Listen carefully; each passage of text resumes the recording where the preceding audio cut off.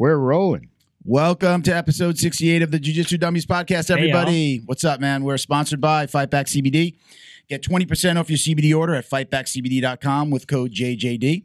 We're also sponsored by Black Belt Digital Marketing. Anything you need to build your business, website design, Google Ads, graphic design, literally anything that you need, they can help. Check them out at bbdigitalmarketing.com. John Carlos, I've been mentioning the GoFundMe at the beginning of every episode. You know, but he got cancer. He's on his fifth.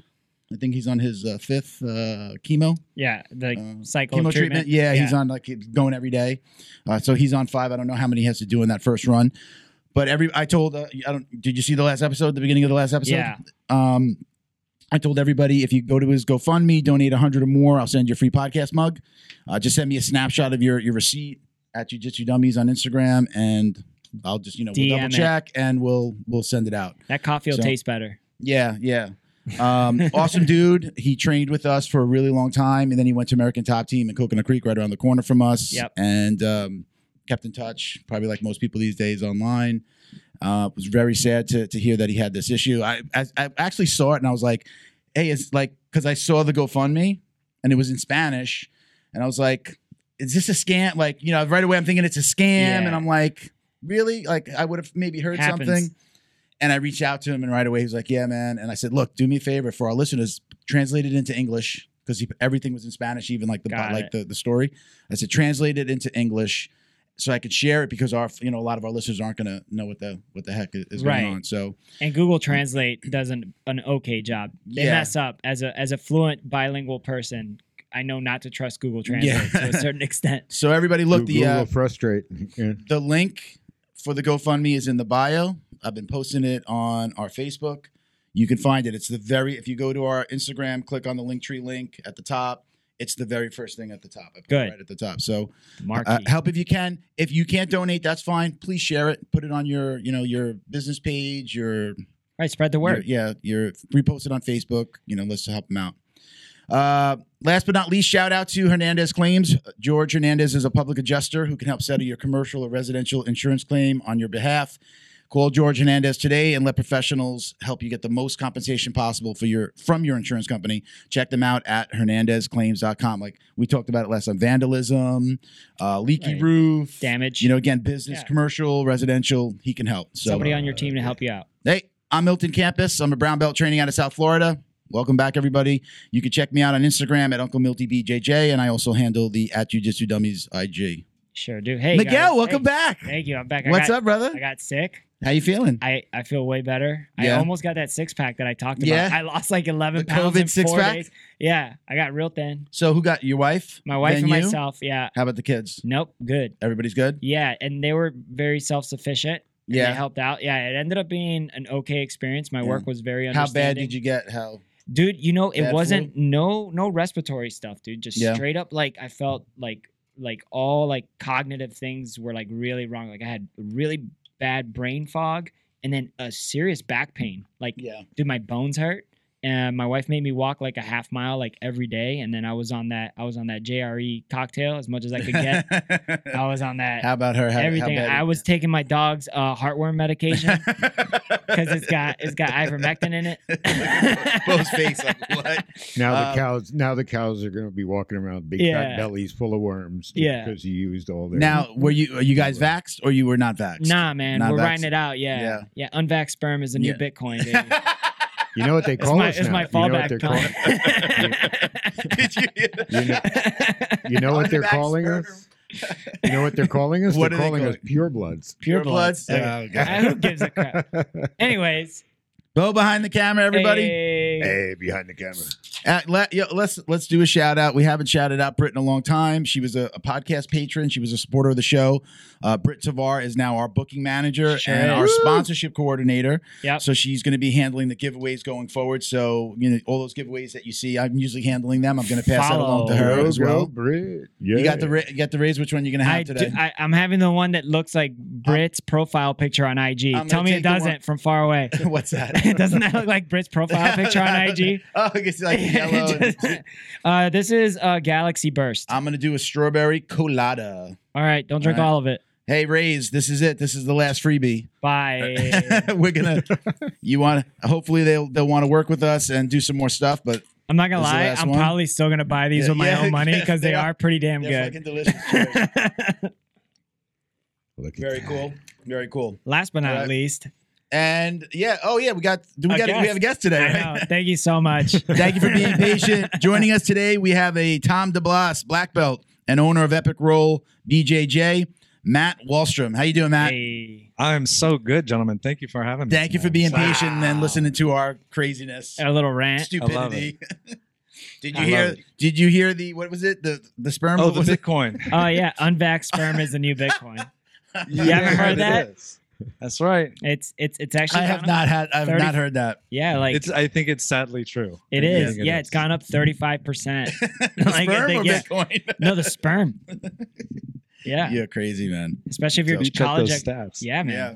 The internet's welcome, amazing. Matt. Man, pleasure to finally meet you. We talked a little bit, but definitely, we've all probably followed you online for quite some time. Definitely. So which I appreciate greatly. Thank you so much. Hey man, you're putting it out there. It attracts. I'm trying. It attracts people. I think if you're on a jiu-jitsu journey of any kind at any place, it's a very small community. So like a lot of roads lead your way, and you have absolutely you have cool products. You're a fun follow. You know. Thank you. Yeah, man. So let's talk a little. Let's talk a little bit about the brand first. How did you get started with Epic Roll? So it was kind of an accident. A few years ago, I think it was around 2017, 18, I found out about drop shipping. Are you guys familiar? Yeah. Mm-hmm. Yes. So I use I use one of the same drop shippers for the podcast website.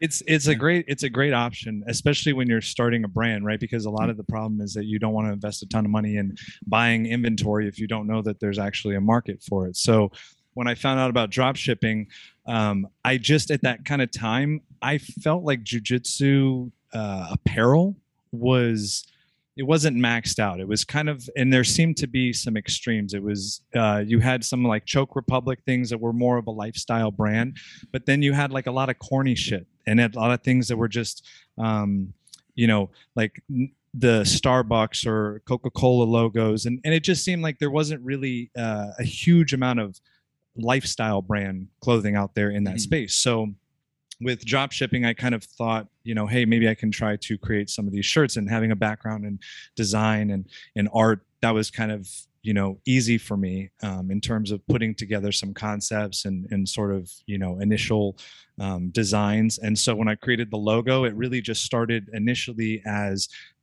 being kind of geared towards ranked gear, so that you had, each one of those belts that you're at, you can be there for a very long time. I was a brown belt for 6 years. Oof. And so, to create some type of lifestyle gear that kind of allowed you to rep that belt and that time when you're going through that, I thought would be kind of a cool niche, like within the space. So that spawned to a few other designs. And as I kind of got feedback from people, that it seemed to be kind of well received.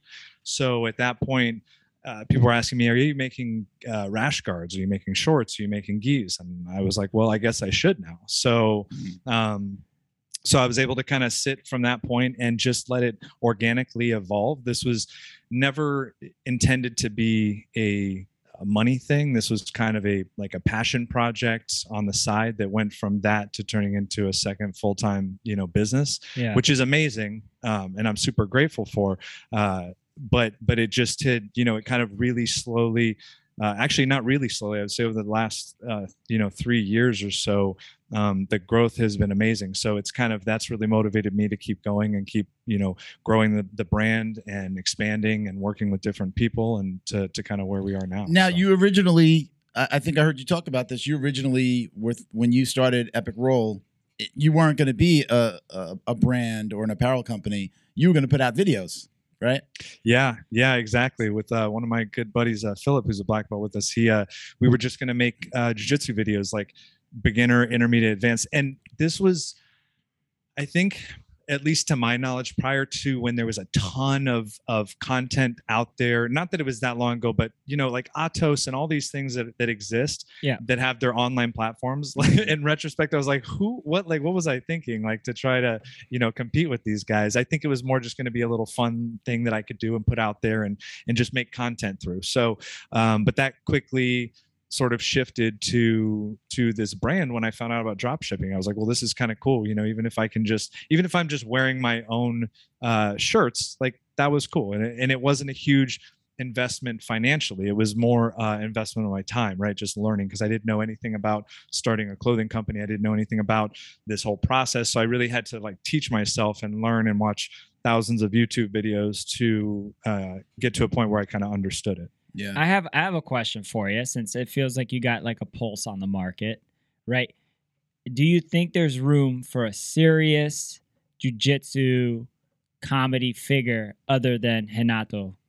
Because everybody I've seen, even very serious guys, like Tom DeBlas and dudes that are like savages like Tex Johnson and stuff like that, they always dabble into the comedy aspect of jiu-jitsu, and it almost feels like a heist, but it also feels like they just legitimately think that shit is funny, and it happens all the time.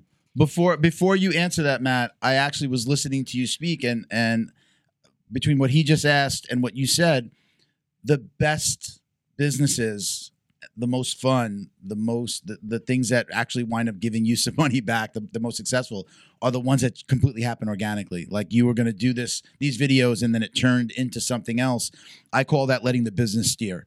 It's just like I was going to go this way, and then all of a sudden the business said, well, you should probably go this way. So like a lot of those guys, they do it, but they don't have like necessarily a business sense to do it. It's always in blips. And then I sometimes I'm craving more, but I just feel like the only guy who's seriously being funny consistently is Renato. Like that dude does not. I mean, he was an actor. He's an actor. Oh, I know that. And then I studied, sir. I know what's going on here. Yeah, that's what I meant by serious. Yeah. He's seriously. Yeah, I get. I don't know. What do you think about that, Matt? That's what I'm asking. I mean, he was saying, do you think there's room for another like comedy figure like that? I mean, if you just look at the internet and just look at the pages that people have on Instagram and the people that post stuff on TikTok, like there's a market for anything, and it's certainly not saturated. I think in our space, I think it just depends on what you plan on doing and how consistent you can be and how you put videos and content together that makes it inherently interesting. Like you can take something seemingly very boring like cooking an egg, but if somebody knows how to shoot it right and cut it right and put the right music to it, thousands of people are going to watch it. I'm going to take it to the food channel. So, wait, perfect example. We had Kent Peters on. Right. Kent Peters, do you know who Kent Peters is from Supernatural? So, Supernatural Survivor, give him a proper shout out. So he opens, I don't know, are you on TikTok at all, Matt? Yeah, I am. Okay. So, if you've seen his page, he has his wife raises horses, right? I don't know necessarily. They're equestrians. He has horses, and he gets these big bales of hay, these round, and it looks like a giant marshmallow, and he goes around and he opens it and he puts it on. It's his most watched. They are his most watched videos on TikTok. We're not saying just like a couple of thousand, millions, 7.3 million, like ridiculous. He's like, all he's doing in some cases is just walking around just running a knife past plastic. It's that satisfaction. I think those are like kind of satisfaction videos. Oh yeah. Like the other day I poured milk into a coffee and my daughter goes, oh, you should have recorded that. She's like, that was so satisfying, because they brought me a clear mug at a restaurant, and when I poured it in, it was like Cheesecake Factory, and it just did that thing so nicely. And the way I poured it, she's like, oh, you should have slow-mo, bro. And I'm like, why? She's like, satisfaction. You know how satisfying that was to just watch that? So his most watched videos are that. It's like, what do you do? Do I get a bale of hay just to become popular now and like, open it up? Those are expensive. It just fucking it happened. I think again, it just happens organically when you don't know. When you're looking for it, when you're like really looking for it and pressing it and pushing it hard. So those are the times that the things don't happen or they don't work out. Except for I think at the core of it, like being passionate about whatever you're doing and not, the money thing is tricky because some people do, they're in financial positions where they have to take jobs and do things to make money. But in my opinion, that if you are pursuing something out of passion and it's something that you actually want to do, and you take that approach, like you're much more likely to be successful and consistent in going through it, right? Like if you're forced to do something that you don't like, you can fail at things that you don't like doing as well. So, when you're able to find something you do like, and if it's, something you can be consistent with, then great. The hard part is that we're like in a society of instant gratification. Everything is like right here and right now. And what people forget is that, especially with social media, like nobody cares for a long time. You have to post and you have to be consistent, and you have to, and now with even just the technology of video and audio, how, how good it is. You can't have shitty audio and video and inconsistent content and ever think that anybody's going to pay attention. So it really is a thing you have to put a lot of effort into doing. But if you do, you could do that with almost anything, which is a beautiful thing. It's a very opportunistic point in the world right now. What's real funny? One of the only negative comments we've ever gotten about the show, besides maybe somebody like trying to lay into a guest. I feel like I know where you're going into this. I don't think you do, because you weren't around in the beginning. I don't think you know this. Was it you trying to be like Joe Rogan? No, yeah, well, that one rolled off my. You wound up answering that. He's like, yeah, why wouldn't I want to be like Joe Rogan? That's a compliment. Yeah, I know. Yeah, it's like, thank you. The guy who's got the #1 podcast? Yeah. The sorry for trying to be the best. The one probably most negative comment directed at the podcast was, in the beginning, we did this in my wife's office in a conference room at my wife's office when we were just playing around with it, and we had like a backdrop with the logo on it, but like Bo literally sat on this conference table with like this camera and would go back and forth instead of the shots that we have now, and all the wires are on this like kind of like a off-white, like light beige table, so all the black wires were like taped down and everything. Office furniture. Yeah, it was just I don't even think we considered that yet. It was just like, hey, we're testing this, playing with it, see what's gonna happen. And a guy was just like, hey man, podcast was decent, but if I had to give you one critique, I mean, all those wires are really distracting. And I was just and I smiled and said, wow, he liked the podcast. Yeah. He liked the podcast. The one thing that he could, like, if there's one thing I could tell you that's bad, is like, I have to pick out that fact that there were wires to your mics and shit. And then we knew, like, okay, look, we have something. And then we kind of grew and we moved, from there to my house. And, and it wound up this taking thing's off. morphed. I got asked the other day at the gym when I first went back like 2-3 days ago or whatever. They're like, hey man, how long you been doing that podcast? And I go, well, I kind of got picked up like mid stride, but it's still been like 2 some years. It's like that I've been for Three you. for us, Yeah. Oh yeah. For you. Okay. For me, it's like 2, I think 2.5 maybe. I don't even really know the timeline. I think in the beginning you came on once in a while, right? It was just every once in a while. I remember it was right after the Jits Kings event where we won like all the we did a raffle at a Jits Kings event in South Florida. Dummies. And we won all they gave away 5 Gs and we won all of them. Look, I'm let me just give you some background. It was like they kept on calling our same name. I'll give you some background, okay? Like, I'm avid poker player. I love anything that's a grind. I'm always, not that I'm skeevy, but like if I see something that's advantageous, I'm like, I'm not gonna not take advantage of this, right? So, and if it's got to align with my morals. I'm not a very immoral person either. But anyways, I walk in, they have this clear Pyrex, right, with just like, I mean, just like 3 or 4 raffle tickets in it. So I just walk up to the table and I go, "What's up with this raffle?" And they're like, "Oh, it's $5 a ticket." They would do, what were they, like flow kimonos? Yeah, flow kimonos. It's like $5 a ticket for a chance to win gis. And I was like, how many gis? And they're like, oh, we're giving out like 8 or something like that. It was 5. It was 5. Yeah, it was 5, whatever. And I go, here's $30. Was it like a dollar? It was like a dollar raffle, or like no, it was $5. So which is just enough to make people not want to do something. Yeah. Especially in Miami. Especially at a jiu-jitsu event. Jiu-jitsu people are super frugal. And then my ass comes over. I'm like, hey, Miguel, what are you doing? He's like, I'm going to do this raffle. He's like, there's not that many entries. And I'm like, oh, let me jump in too. Yeah. And then I told him like about $20. If I didn't tell him, I almost regret telling him because I would have taken everything. And I just kind of thought about this. There's nothing tighter than it's secondary, right? It's like it's a black belt's choke and then his budget. Getting money out of jujitsu people is don't even try. Difficult. Don't even try. Yeah. You guys gamed the system. And we wound up. They were calling us on stage. I don't know. It was like it was numbers. Yeah, it was numbers. They called him up. Then they called me up. Then I think they called you up again. Yeah. And then they called like another. I got another number. And I'm like, I don't want to go. So I started giving them to the people that we were with. So I took one, and then Not two me. other people, and then one of the people that Janet, who was on the It's show, like, not she gave it back to me. I wound up giving them away on the show because they weren't my size. I anyway. donated one too. And yeah, I think we wound up I think it was like 5 total. We won all of them. We won all of the geese. I still have it. Yeah. I got complimented when I rolled. I went back to the gym that you rolled, my old gym, right, to Felipe's. And I got complimented by Adolfo's sister. She was like, "Your gi stinks." And I go, well, how should I clean it? That's what I said. I said, how should I clean it? Because I think I'm doing a pretty good job at cleaning it. And she's like, do this. And I did that. And then I came back and I rolled with her again. And she said, much better. What was the magic prescription? Light a big soak it, fire. OxyClean? Soak it in OxyClean in a hot like bathtub for like 4 hours and then wash it. Okay. Yeah. That's a new one. I have OxyClean. My wife puts OxyClean. But you got to on soak everything. it. Soak it. Yeah. All right. And then wash it. Well, let's get back to our guests. Hey, Yeah. Matt, you still with us? Hey, bud. So tell us. How's that raised, by the way? How's that Galaxy Blast? This is pretty good, man. This is my third one. I've only drank the ones that we got, and I had them actually on the show. They're all good. They gave us a big ass bag of like pre-workouts and basically like powders for the drinks. Mm-hmm. So I've been putting them in. I can't put a whole. I put a whole one in. I'll bounce off the fucking walls.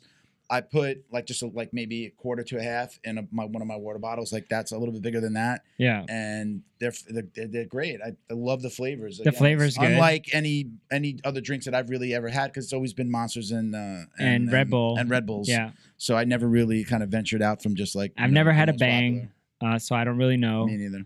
Have you guys tried Killcliff? Yeah. Dude. Oh, hey. Sorry, that was in my throat. I don't know what. I don't know what that was. No, I haven't. Killcliff is really good, actually. I bid on the. I'm an avid JRE listener, so sometimes I fall for what. Yeah, those are great. I had the orange one. What did you say? Jalapeno. Bid on? What were you gonna say? Bid on something? Yeah, like I bid on the marketing. Like I mean, he's like, oh, these things are great with the THC and I'm not THC, the CBD. CBD. Sorry, yeah. And so they sell one with a CBD. And I already take CBD from Fight Back.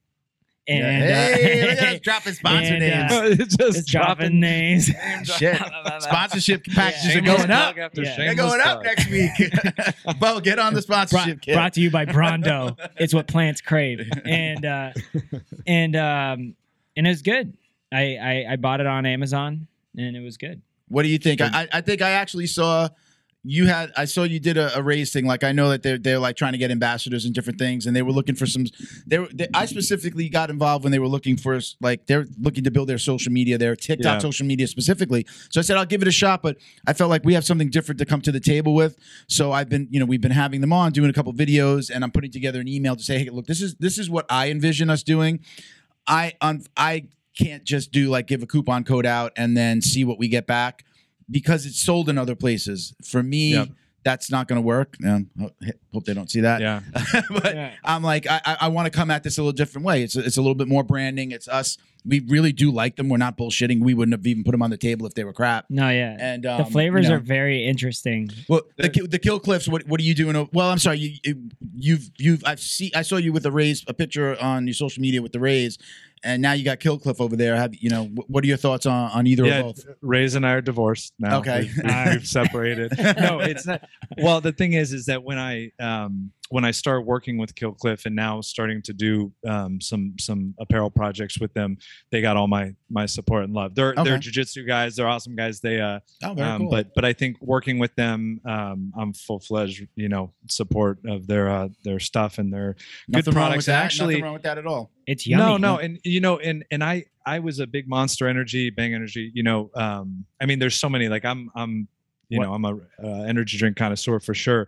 But one of the things people really like about these is that it's a little bit less caffeine than some of the other ones. Like for me, I can drink these things like, you know what I mean? But for some people, like 300 milligrams of caffeine in a Bang will make you fucking crazy. Well, so it's why I said when I put the packets in the water, I only put a little bit because I have a heart condition. and I know that I can feel even.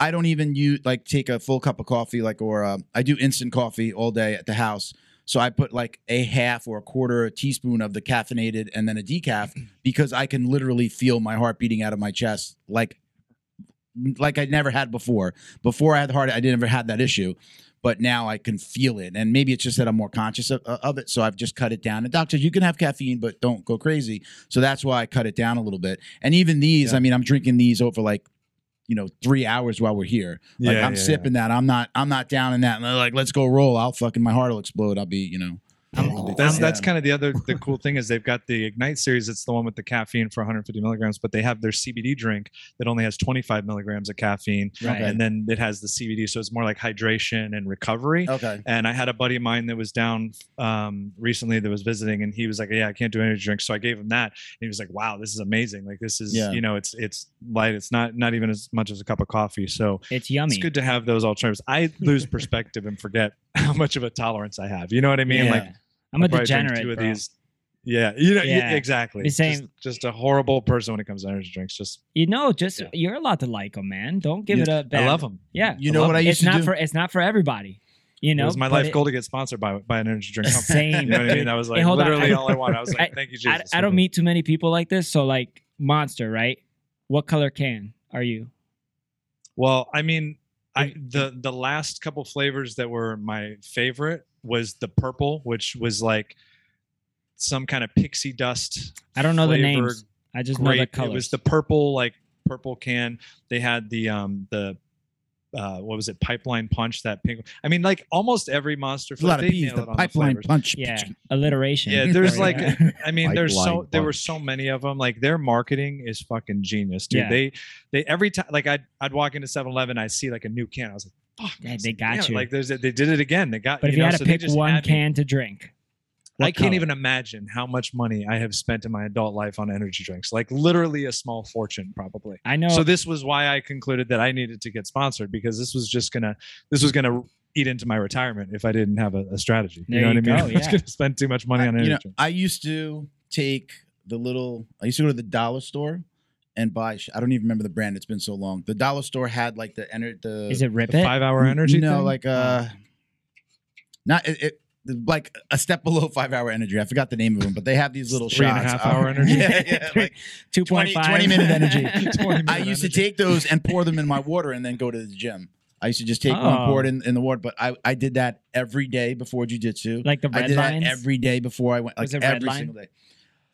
No, hot. What was it? Hot something. I don't know.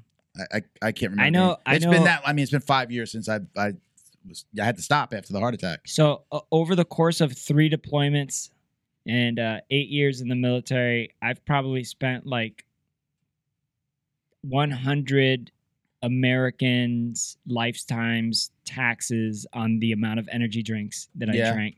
Because we were sponsored by Rip It. I think we would just get them by like the Connex. Didn't they really had a deal to like? Get it was definitely a government contract for Rip It. Stacker 2. Stacker 2.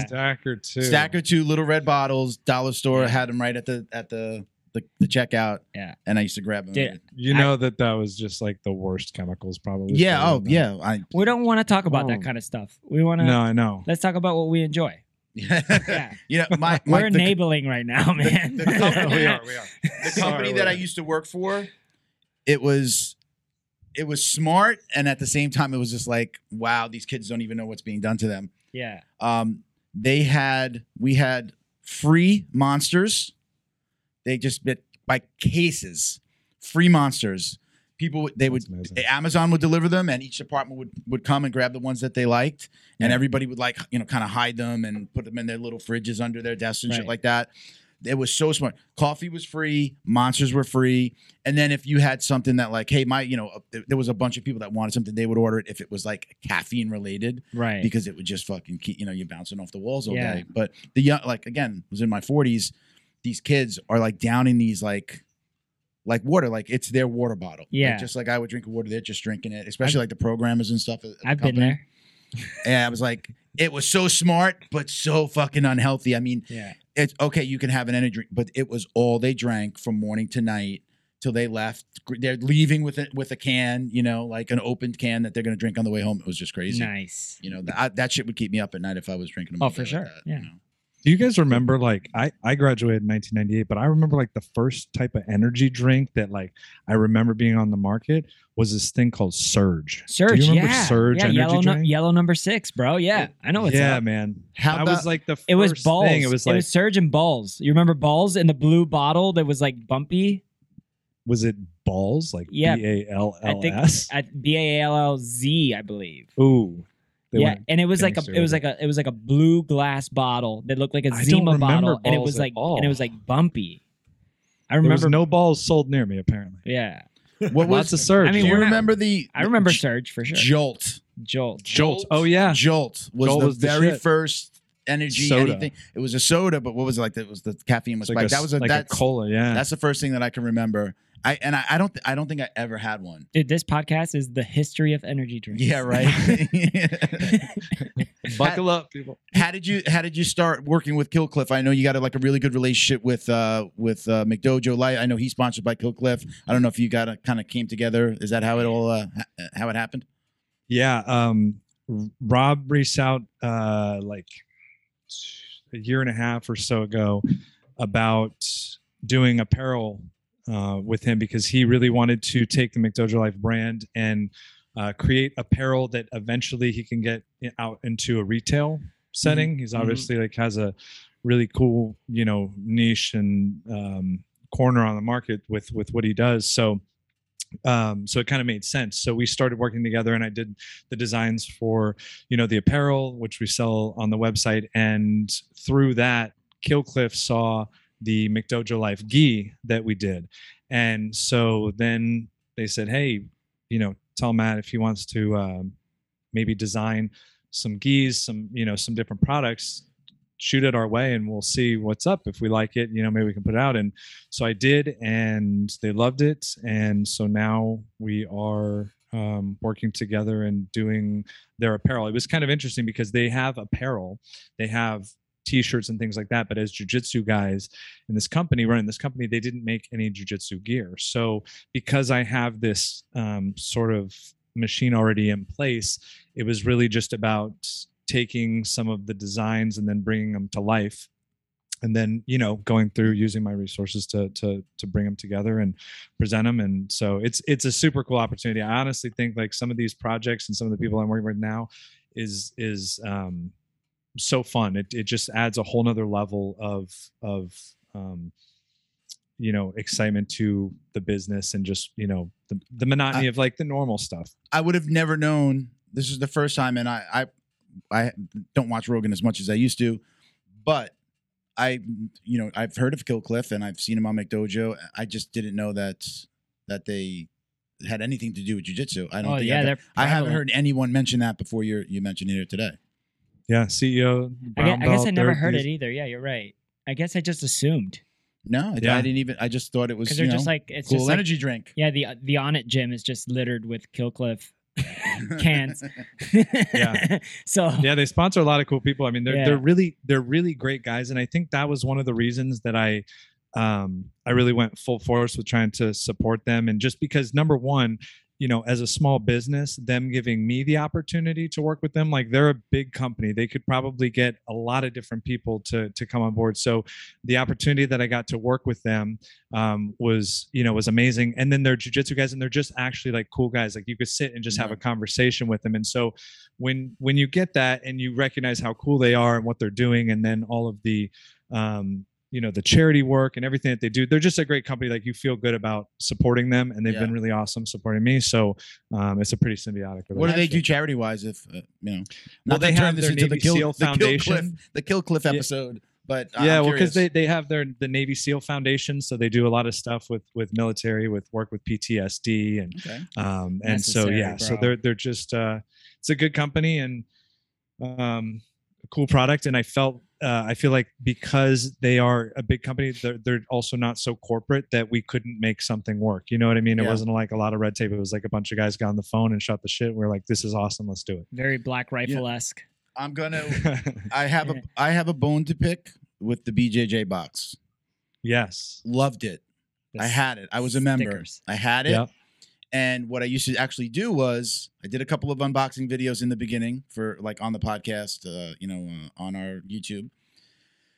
And I loved it because I would take out the things that I liked and then I would give it to the guys on the podcast. And we used to be like, kind of usually anywhere from 3 to 5 people on the podcast. It was like more of a round table back in the day before COVID fucked everything up.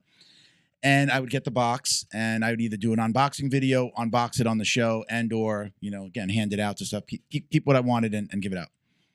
But every time they freaking sent me the box, it didn't come in a box. It came in a freaking bag. And like, they always put like stickers and other things in it. And they always came messed up. And I was just like, fuck. And I canceled it. And I loved it. I had no bones to pick about the stuff that was in it. But every time they would send like sheets of stickers and different things. And I'd be like, everything was just like smashed into this bag. And I'm like, but it's the BJJ box. Why am I not getting a box? Are you saying that the BJJ box was in a BJJ bag? That was in a freaking bag. But I think okay, that's now I also know that I think that was when they transitioned, right? Because it was BJJ box. And then like a magazine bought him, right? They got purchased? I don't know actually if a magazine bought him. I mean, I talked to the owner a lot because I have he has the Fit Lifestyle box and also the BJJ box. So two different companies. And because of my fitness bottle product that we're developing, it kind of made sense. So we were working together. He's put Epic Roll stuff in the BJJ box. He likes the gear, and same thing. We were going to work together once the bottle gets released. But I've always gotten them in a box. I do understand if you're saying stuff that's potentially, fixed it, bro. Yeah. Well, it looks like the BJJ box became the BJJ box. At that time, I know. Again, I'm almost positive like it had been purchased by another company. So whoever owns it now, they had purchased it. So I was even giving them the benefit of the doubt. Okay, they're in transition. Things are a little crazy. I think it was maybe at the beginning of COVID.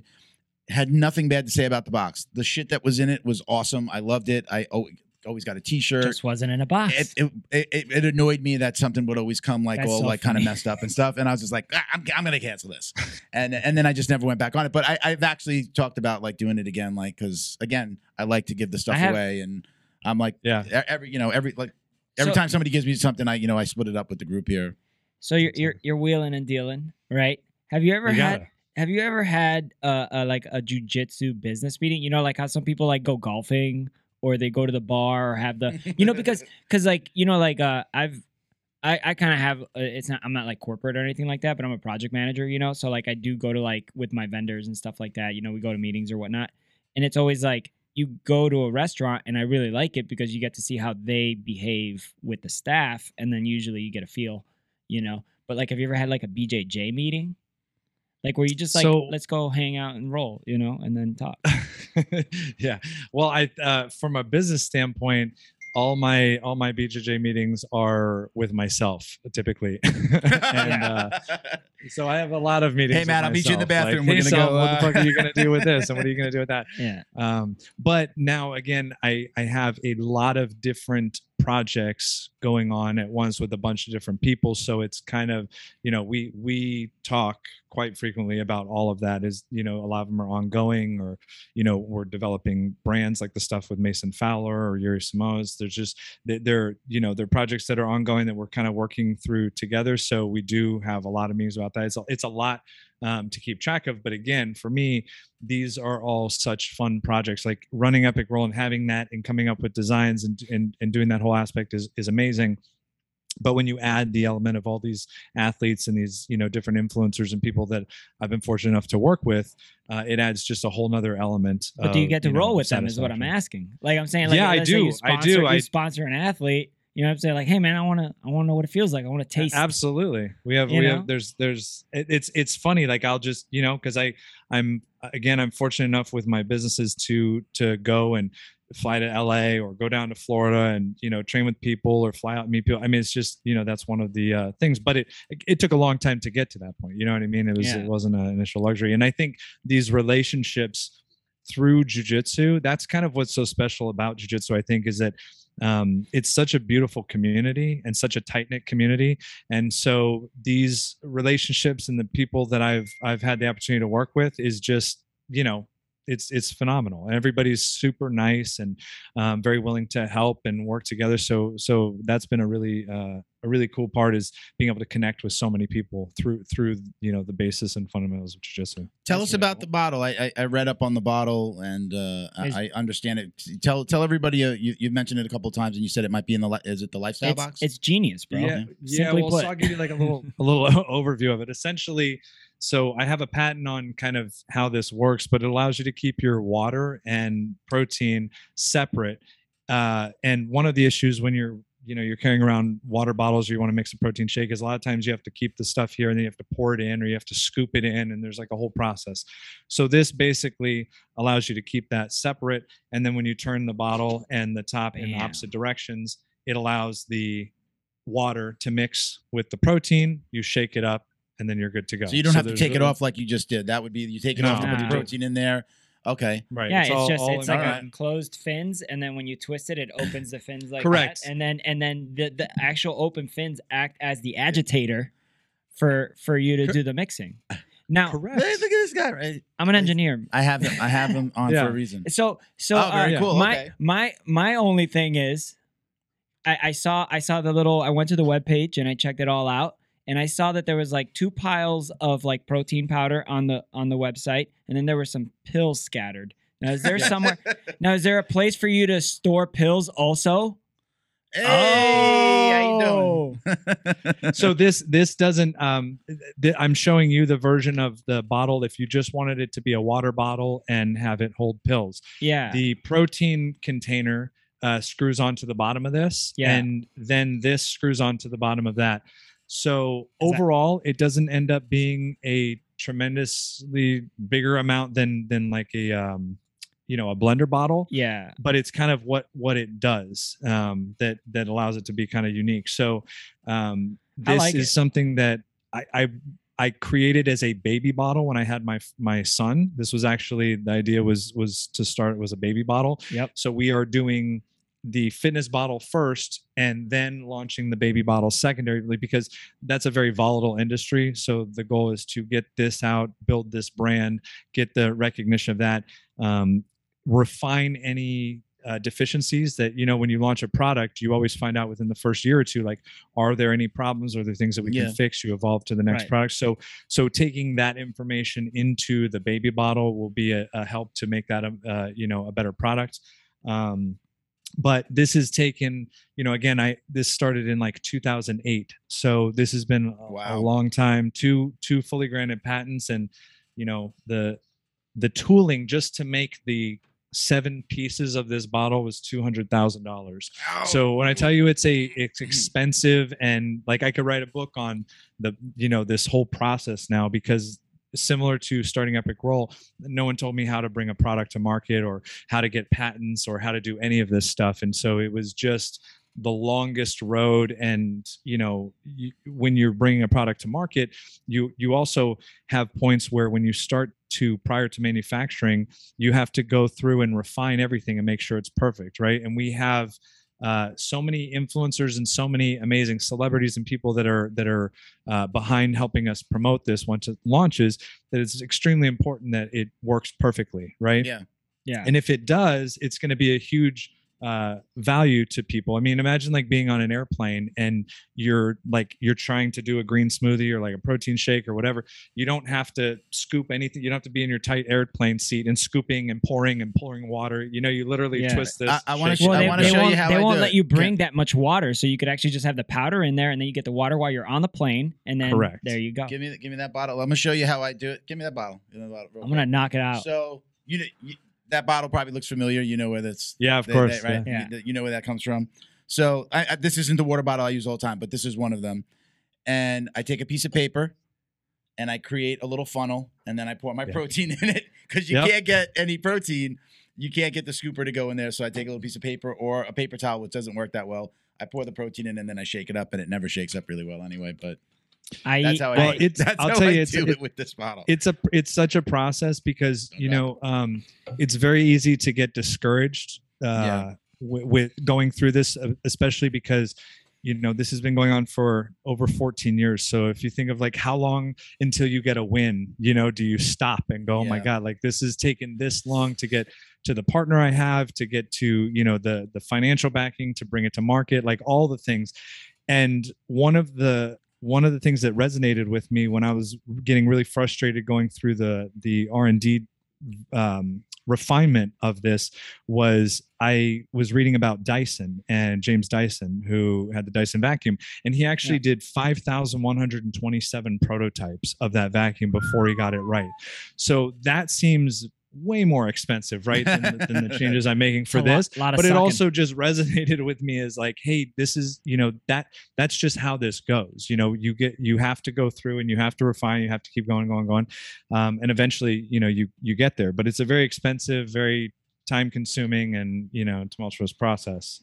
So you are definitely like in the most positive sense of the word, a serial entrepreneur, right? You 100%. And an inventor. But not as a, just one of those things where I spent so much time in corporate America that it led me to that conclusion, right? It was just, I went and worked for so many companies and saw the way corporate America operates. And I saw that people talk a lot about job security. And I think when you are self-employed and you work for yourself, you don't have that security. People go, oh man, wouldn't you rather work for a company where you can get a salary and you could know that this money's coming in? And I said, well, yes, that is one theory, but do you know how many big companies told me, hey, by the way, we're selling next week, so see you later. And no fault to them, right? It's a business decision. But then you don't have security unless you own that company, unless you are the boss. That is the only way that you can control that outcome, right? So I was just at a point where I was like, let's reinvest in myself, create businesses that I'm in control of. That way, if I'm not willing to fail, I don't have to fear that unknown. I don't have to worry about not making it, because I won't let that happen. I'll work hard enough to make it happen, and believe in myself enough and work hard enough that I can do it. So once you commit to that notion and you sort of take charge, it's very empowering, and it gives you really an eye-opening thing to go, there's a lot that you can do out there. Yeah, the secret sauce is that there is not a secret sauce. It's hard work, dedication, passion, grinding, not expecting somebody to pat you on the back. I'm not a business owner or an entrepreneur, but like I bring that mentality to work, and I feel like that's my job security. My job security is if the business that I work for went out of business tomorrow, I know 100% I can get a job somewhere else because I know how hard I work. I worked at two relatively large companies. I helped two companies, I worked at one company where we started with 12 employees, and when I left 4 years later, we had 100 employees in two different offices. And I was the VP of the company, was the owner, and then me. And we used to sit there, and the owner had so much frustration in people coming and going. It was just like it's constantly having to hire, especially when you're talking about sales. Salespeople come and go, especially Florida. And we knew like people were going to come and go, and you had to be okay with that. And you had to know that part of the machine was the constant hiring, right? So fast forward, the company that I just left, it was a marketing company. So it was a lot of youngsters, kids that are right out of college, some still in college, in their 20s, 20-something. And the owner, this is when I kind of got a little, like, I started to realize that I knew I wasn't going to be there very long. I was there for 6 years, but I wasn't going to be there much longer, was he worked it into kind of the business plan that these 20-somethings most of them wouldn't last more than a year. He had cited like an article that he read where it's like most millennials are going to be gone within the first year because they're coming out of school and they're going to take the next best job. They're just looking for the paycheck. It's not necessarily, they have the piss and vinegar to work really hard. So, and not everybody would, but that they'll jump to another job. They'll restart someplace else just for the money. And I realized he realized what I had realized at the other company, which was like, again, people are going to come and go. He's a farm team owner. Yeah, you have to keep on building. And it just kind of like the light went off. I'm like, yeah, he probably doesn't expect any of us to be here. Like the plan is like everybody's replaceable, and that's where I'm, which is where true. I was like, it is. Yeah. And most business owners, they feel like that, especially when you're talking about a company of 100 people. They are numbers. Somebody every week somebody's resigning, somebody's putting in their 2 weeks, somebody new is starting. And I knew I was out. COVID changed my role at the job. We've talked about it before. And I just wasn't happy doing what I was doing. So I said, fuck it, I'm going to go reopen my own marketing company again. So sometimes, again, you know, you get pushed into this place. I consider myself, I wouldn't say a serial entrepreneur, but I definitely like owning my own business, managing my own time. You know, I shut down today at 2:00. I took a nap and I came down to Miami to do a podcast into the wee hours of the late evening. It sounds like you used to work for the owner of the Marlins. Why do you say that? That's how he is. Yeah. He just gets talent and then he just keeps them for a little tiny bit and he builds them up and then bam. So he sold so many winning teams. And I'm a diehard Marlins fan, you know. So I've had a lot of people that have reached out after just send me messages like, "Man, I wish I could do that. I wish I could just leave my job, but I'm stuck." And I kind of felt like I was stuck. And the only reason I stayed as long as I did was because when things we had just put down a deposit on a pre-construction, my wife and I, right at the beginning of COVID, and then things got really bad at work, and then we were stuck working from home. And then I'm like, I don't want to be here, but I can't quit. We've got to at least get through the mortgage approval. So I waited till after the mortgage was done. And I think they kind of felt it too.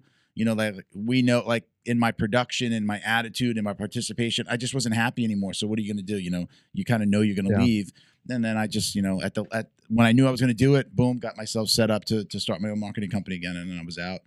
But cool beans. Well, it's like in the serial entrepreneur thing, it's more that I'm aware that millionaires typically have a total of 5 to 7 streams of income. So, you know, really, I'm very in tune with my life, my goals, and what I want my day to day to look like. So when you're very clear on that aspect of your life, you can logically work backwards from that on the steps to actually get yourself there. And so part of that is having multiple streams of income that allow me, because I've been in positions in the past where it was a great job, but the reality was that if I got hurt or if I couldn't perform, me specifically, that income goes away.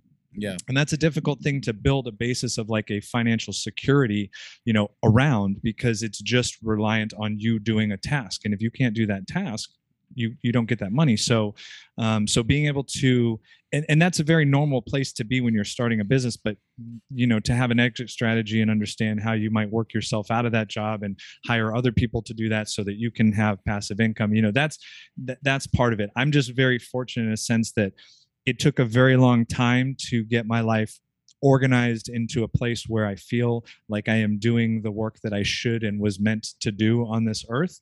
It took a long time of working jobs that I didn't like to get to that position, but it was just about being very clear about the vision of where I wanted to go and continuing daily to just chop away at that and take the steps that I felt were the steps to get me where I eventually wanted to go. Right. So it was just this evolution, and you know, but it was a lot of discipline, a lot of hard work, and but to me, it's very gratifying. I know a lot of people who work jobs who make a very good living, but they're miserable people. They live for the weekends and the vacations. And that's just, to me, when you look at the amount of hours that you end up working in your life, it's a tremendous amount of time that you spend doing a job. And what a tragedy in our short period of time that we have on this earth to spend it doing things that are not fulfilling and gratifying and that don't give you joy and that you're doing just out of, you know, cause and effect of your current situation. So that is the reality for people, because life isn't perfect.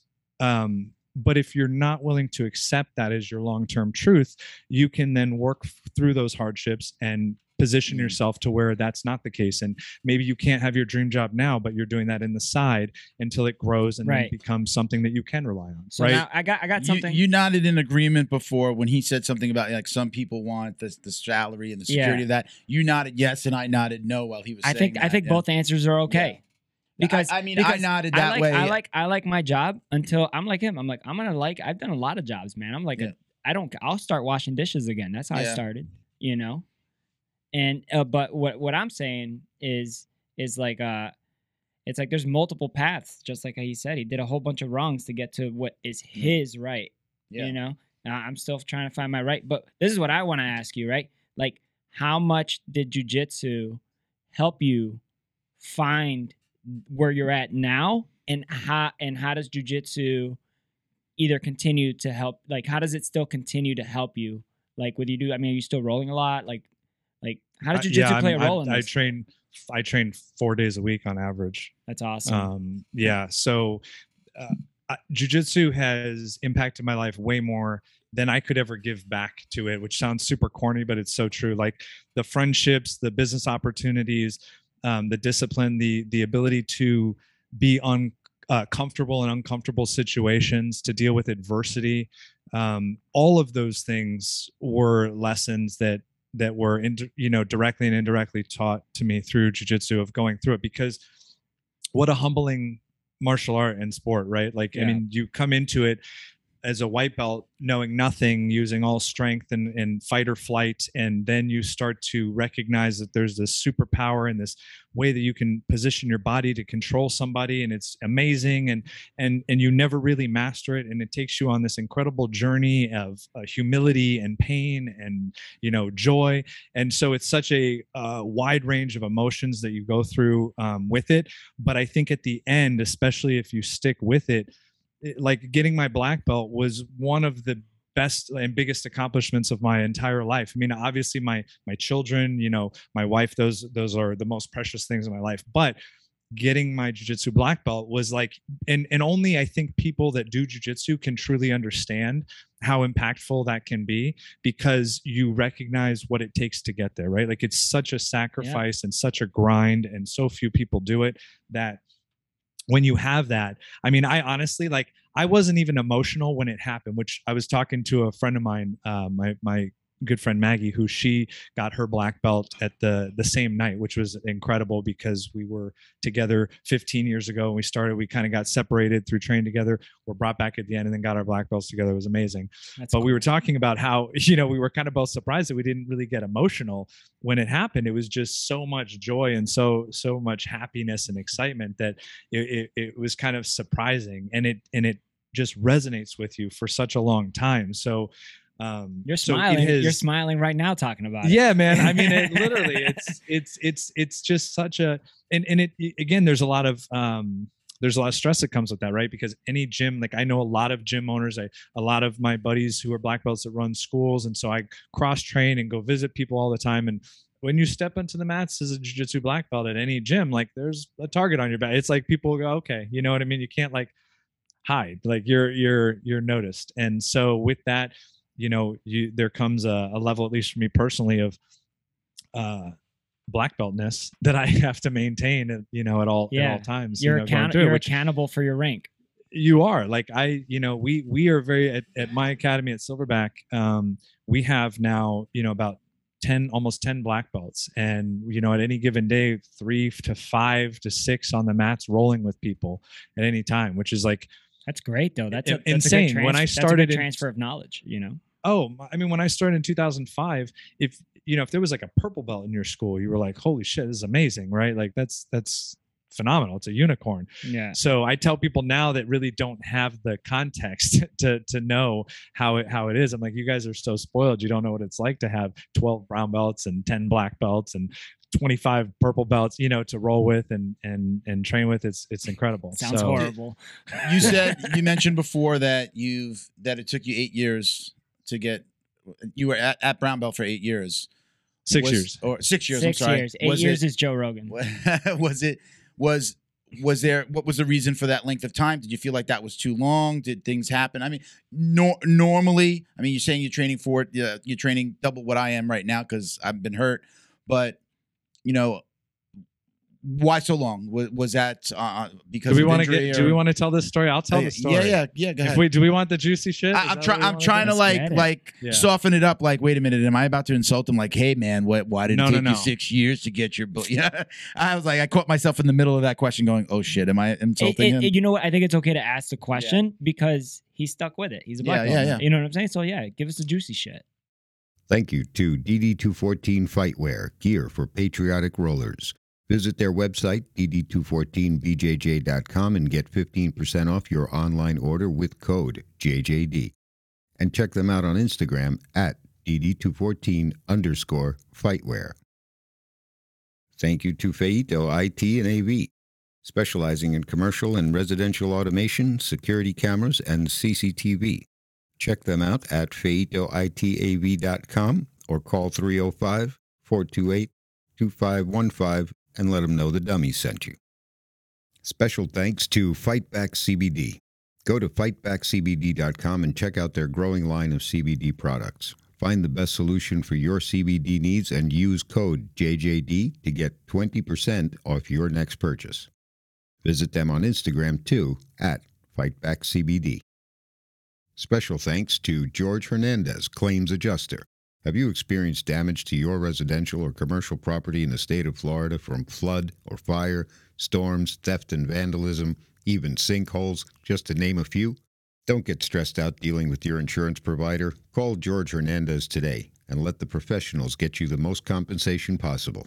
Visit HernandezClaims.com or call 305-712-6751 to get help now. And stay in touch with them on Instagram at Hernandez Claims. Don't forget to like, share, and subscribe wherever you're listening. And if you're watching on YouTube, click the bell to be notified every time we upload new videos. Okay, here it goes. So the association, so I'm going to do it without using names, but the association that I was with before, I came to as a brown belt and was the highest ranked student there and helped, and I was the main, one of the main coaches, and basically was at that school for that amount of time. That was the school that I was initially going to get my black belt through. And it was supposed to happen a few years ago. Unfortunately, the gentleman that ran that school, who was a friend of mine, became a hater with any of the success with Epic Roll. So secretly, apparently, he wanted to start a gi company to be able to sell to the students and have like a little, revenue within his students. Everybody kept wanting to buy Epic Roll stuff, the kids, the parents, this and that. And he wanted to have one of those schools where it's like, no, you have to buy my stuff, this and that. And that was initially not really the case. He was supportive. It was like, cool, everybody's, I don't think he expected it to maybe turn into anything. It was just maybe this is in the beginning and we'll just promote it within the school and it'll be fine. But when it became something, this was one of those guys that unfortunately was not a supporter. He became a hater. And I'm sure you guys know that there's just those people in life that you go through that they can't stand to see other people's success. They can't stand, they like in me, I want all my friends to kill it. Like when my friends call me and they're crushing it, I'm like so fucking happy it's no fun being rich by yourself. Nope. It's not. And I mean, I do like whatever I can do to help my friends, like using my network or my business, connections, because people have done that for me. It's just, I don't know how you live any other way, right? Like that's just, to me, that's just how it goes. So instead of looking at what I was creating and realizing that as a small little jiu-jitsu place, you could use my connections and what I'm doing to help promote your school. We could work together. We can really, help him because he was not a designer. And instead, I got a text message telling me to leave the school. And so I was kicked out of the school. And here's the thing.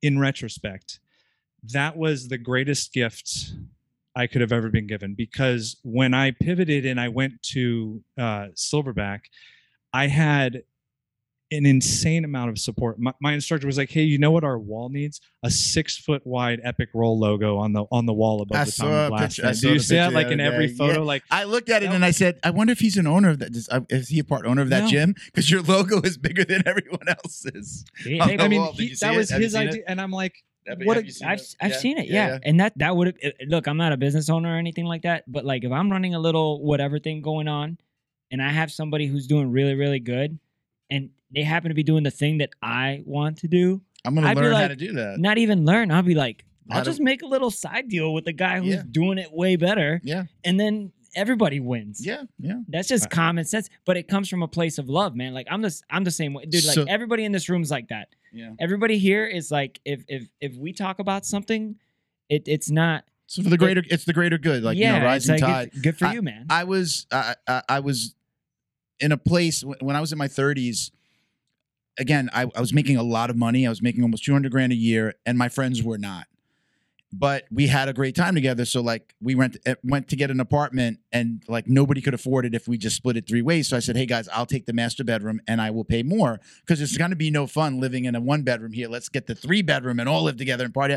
So like that's always been my mentality. It's just like, that's awesome. Figure it out, and kind of like, you know, again, it's no fun being at the bar, fucking being the idiot throwing money around. Well, you know, not saying that I did it like that, but you know, it's just no fun having fun with your money by yourself. You know, you want other people around you that are like-minded and that, you know, that enjoy that journey. Like you said, you got to like, you know, the tide's supposed you know, to I'm a believer in The Secret, like The Secret and putting out good energy. You know, like I always talk about the secret is that there is no secret. Yeah, there is no secret, bro.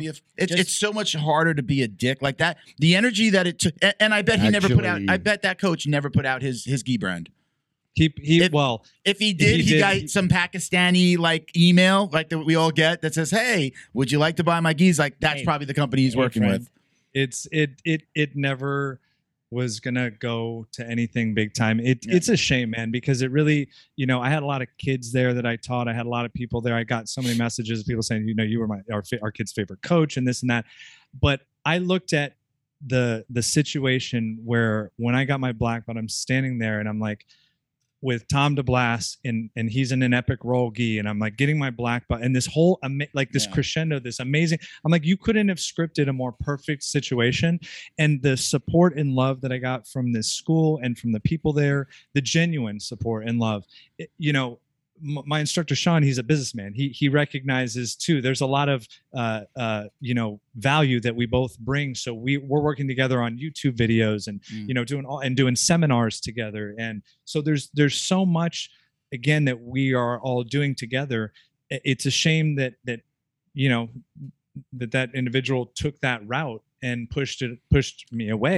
But now you're thanking him. Thank you for doing that. It was the greatest gift that I was ever given. You know, and I had a lot of resentment, but I sat there and logically I was like, how can I? Because this was like the universe self-corrected and put me on this other path where I was like, I genuinely go to sleep at night knowing that I'm a good person. I try to, you know, not burn bridges. That's the goal. Sleeping at night. It was supposed to. It was if you're a good person and you put out good vibes and you do the right thing and you're not out to hurt anybody, that had to happen for you to be in the place that you are now. So like it's all about just kind of like timing, doing the right thing, being a good person. And it's so much harder to be an asshole. That guy, it took more energy for him and he got less out of the relationship with you by being an asshole. If he would have been like Miguel just said, like, hey, how could we do this together? Hey, you've got this figured out. Let's do something. He would be in a much better place, have you there. And now you're shining light on a different academy. By the way, how long have you been at Silverback? A little over a year. Okay. I actually trained. This kid used to come down to South Florida, and he used to coach at my gym in the summers.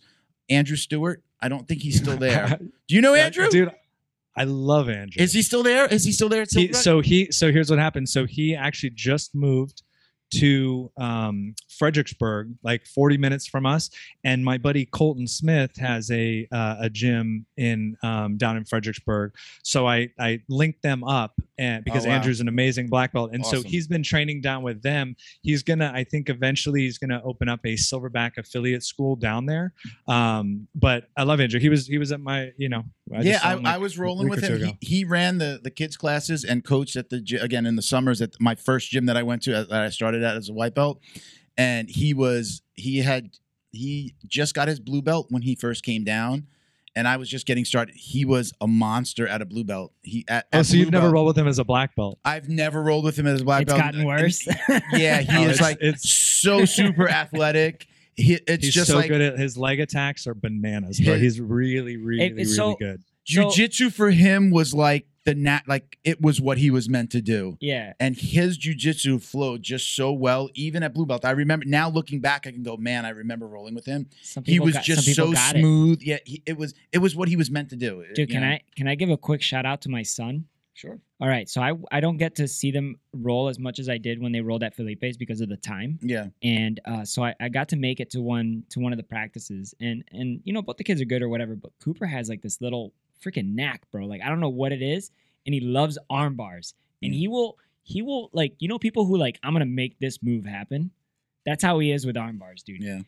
There was one point where he like did like a flying arm bar on this kid, And he doesn't do it maliciously. He just like loves them, so he likes doing it, and he's not mean about it.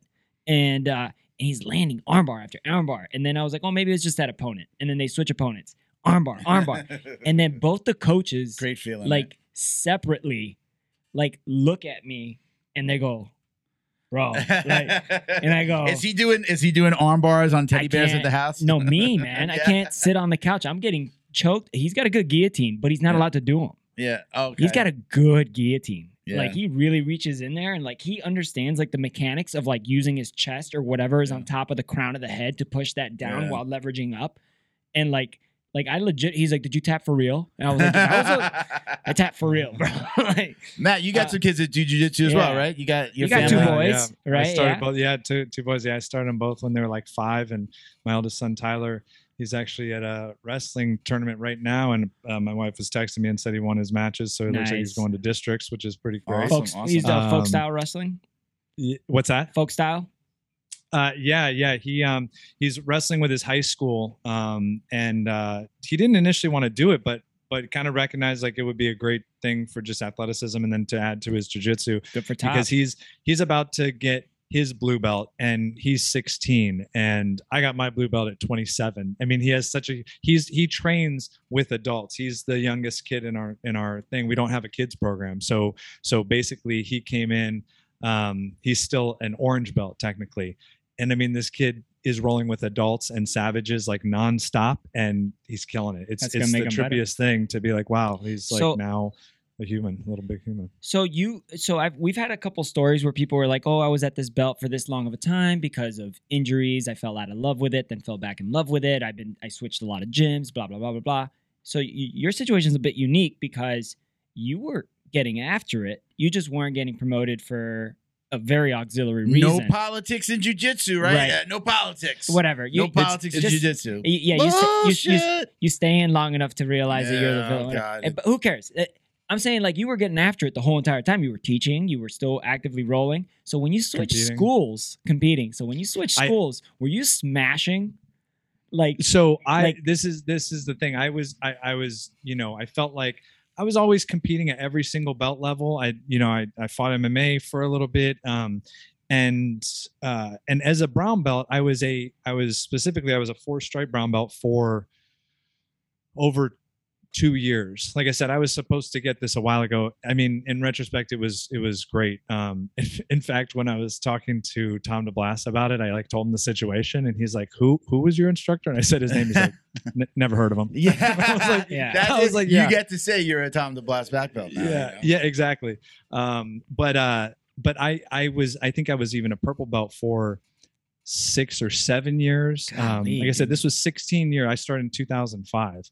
So the association I was before, it was very much like, don't you ever ask how your jiu-jitsu is going or how you're doing or anything that even remotely resembles maybe possibly sort of asking about, your progression. Like, don't ever do it or else you're waiting 10 years. It's just bullshit, man. It's like, at the end of the day, we're trying to get better at things, and we're trying, and so people who are getting into jiu-jitsu, my recommendation is really find a school where you feel supported and you feel like, it's a good environment, because there are a lot of unhealthy, toxic environments that pop up, and that bout of the belt sort of mentality and the different things. Like, I go and cross train anywhere I want. My instructor has no insecurities about that at all, because he knows that I want to be there, and he also knows that he's an amazing teacher, as we remind him all the time. So people want to be there. So to kind of go back to your question, when I went to Silverback, I had a rude awakening to what level of jiu-jitsu I actually had. And so now I sit back and say, thank God that I went there, because that made me such a more competent black belt. Like, my jiu-jitsu got so much better being there, applying things, because just things that we were taught incorrectly. And I remember the first time I rolled with Sean, and this is after doing jiu-jitsu for so many years, and I rolled with him and I was like, I can't do anything. Like, I literally couldn't pass his guard. I couldn't do anything. He was tapping me out 4 or 5 times in a 5-minute period. And I was just like, what the hell is going on? So to me, that gave me this entire other perspective of, the levels of jiu-jitsu. There's levels. It gave me something to aspire to, because as I've traveled around and rolled with a lot of different black belts, there are definitely levels. You know what I mean? Like sometimes people are old and they just got, you know, whatever. And then sometimes people like, I'm like, you're a black belt, but you're a black belt in a weird town in North Dakota. You're not a black. Yeah. And that sometimes doesn't even mean anything, because they could be that guy who's like drilling all the time. They could be, I honestly think like a Kent Peters type story, like where you just like so damn dedicated and really just love it so damn much that you're going to find a way to get that good. Yeah. You know what I mean? And then there's the people who just, and I don't hate on any of it. I don't hate on, I've rolled with resident black belts that they're not like part of the gym or anything. They're just black belts because they've been doing it forever, and it's a great release. They love the people that they're hanging out with, and they get jujitsu out of it. And when you roll with them, you get that vibe too, you know? So it's like... You don't have the vibe that you don't have to win every round, is that what you're kind of saying? Like it's not about murdering each other. It's more about having the fun with jiu-jitsu. But they can, and you can feel it, but they just refuse to. Yeah. And you're like, you get to a point, I think, in jiu-jitsu where it's like, you ask a question that's very like self-centered. You're like, why aren't you trying to kill me? You know? And then you don't ever ask yourself, like, why aren't they trying to kill me? You know? And then you learn about you learn about like different vibes, you know? Like sometimes you could even feel like you roll with a guy like 3-4 times, and then you don't roll with them for like a month, and then you roll with them again. And then you could tell like, hey man, you okay? And they're like, you know what, man, I've been stressed out. And you feel people being stressed out just from rolling with them. And it's just like, dude, I just love how accommodating I like Brendan McCaffrey's take on it. We talked about, God, it was over a year ago now. We talked about when he has like somebody that's big and trying to smash him. Mm-hmm. He loves going even like lighter and letting them attack. Yeah. And then still submitting them like in that gentle way. The noodle. Satisfaction. And what you teach him is like, look, even when you go that hard, I'm still going to tap you. So don't go that hard. I've done that with you. You know. Yeah, that's great. We have a great story. I won't bore everybody with that. Should I tell that story again? It's very simple. So I'll tell it to Matt. Some of our listeners have heard this before, and I'm sure we have lots of new listeners as well. Yeah. So when Miguel first started at our gym, the second I rolled with him, I knew he was a wrestler. I think I even asked him. I said, "Did you wrestled?" I knew he had something because he had a white belt on, but I could just see. I wrestled a little bit in junior high. I sucked, but I could recognize a wrestler, and we rolled a little bit. And that it wasn't during that roll, but at some point we rolled together.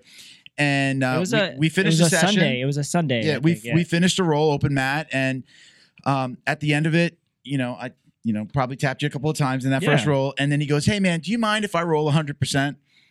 And in my mind, what I took, I'm sitting there, we're ready to roll again. I think it was like a small class, so like we were rolling together again. Nobody wants to roll with you. And nobody wants to roll with the big guy. And he looks at me, he says that, and my mind just went to, this motherfucker here is telling me that, hey, grandpa, I just took it easy on you. Now I'm going to really roll. Like, do you mind if I roll hard? That's how my mind took it at that time. Again, mind if we actually do jiu-jitsu? Yeah. I think I was probably like a 4-stripe blue belt, or maybe I had my purple belt by that, you were purple. Time. But that's where my mind went with it.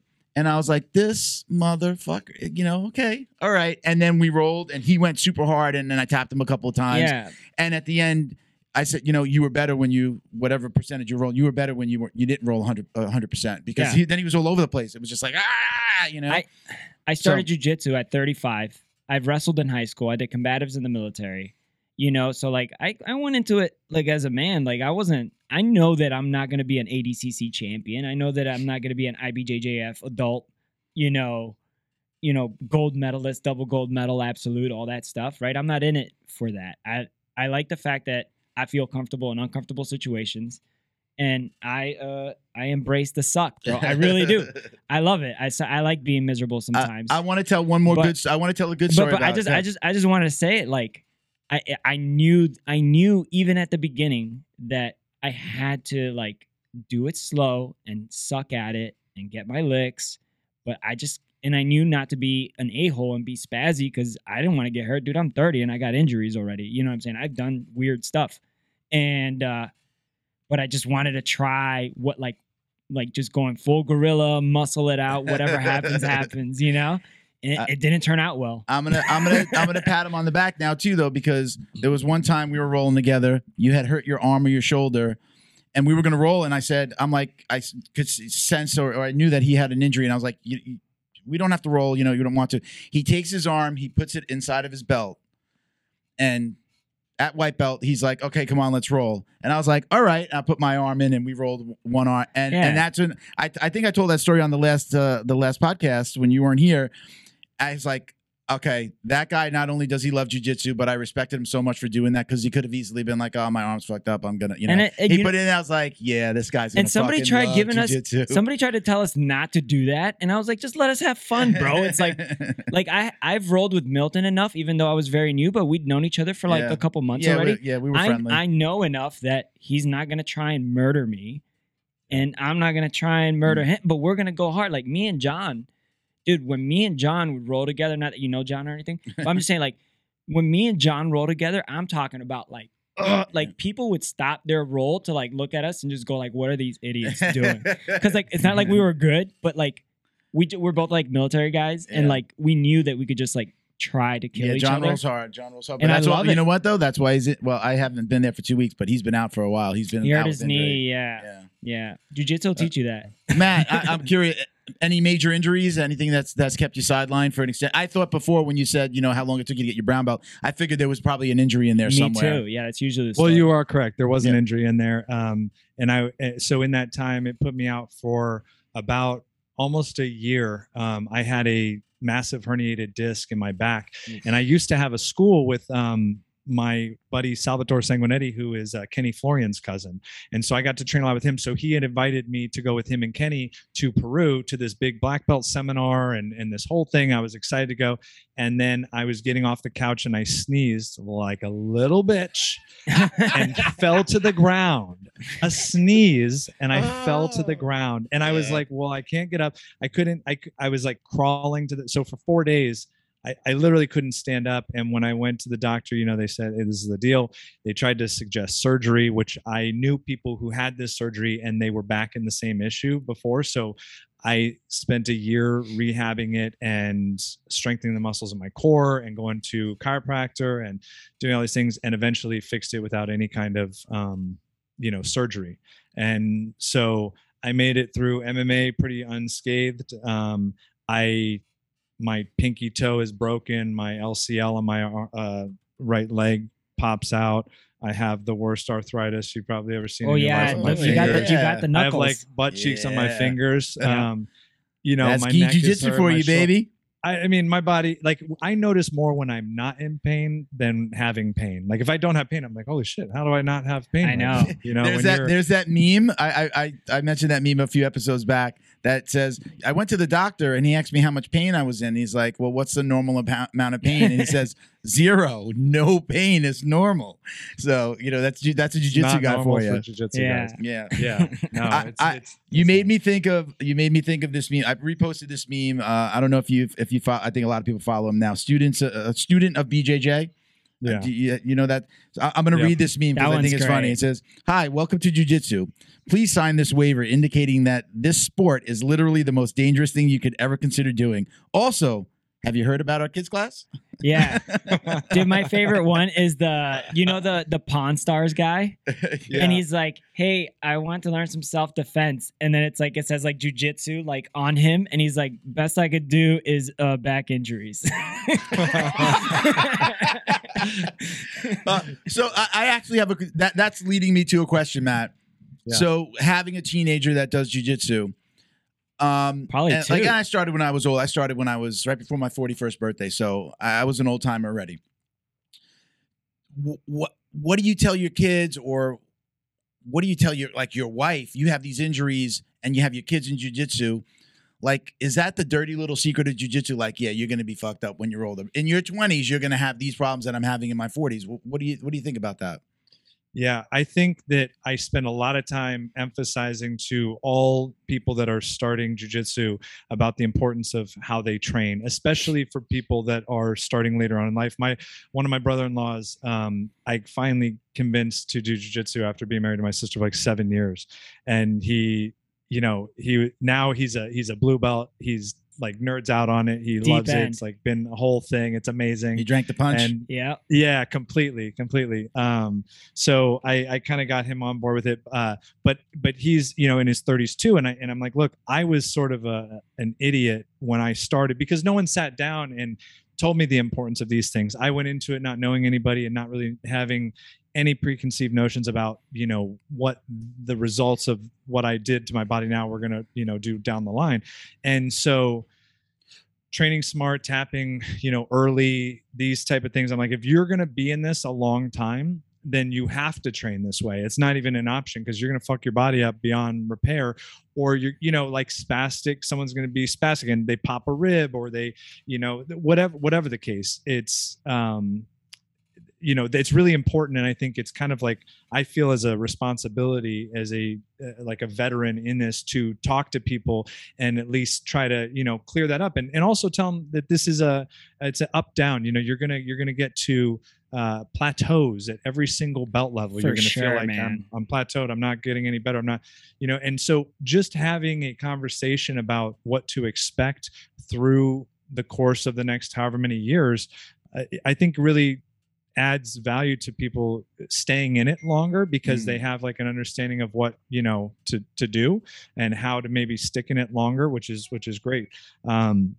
Because if not, you're gonna hurt yourself very quickly. You're gonna hurt yourself, and especially being older, right? We're like a little bit more resilient when we're younger, but as we get older, we don't heal as quicker. Like when I was in my 30s, it was just, I started noticing like 35, I was not bouncing back as quick. I'm 4 years younger than you. I'm feeling it.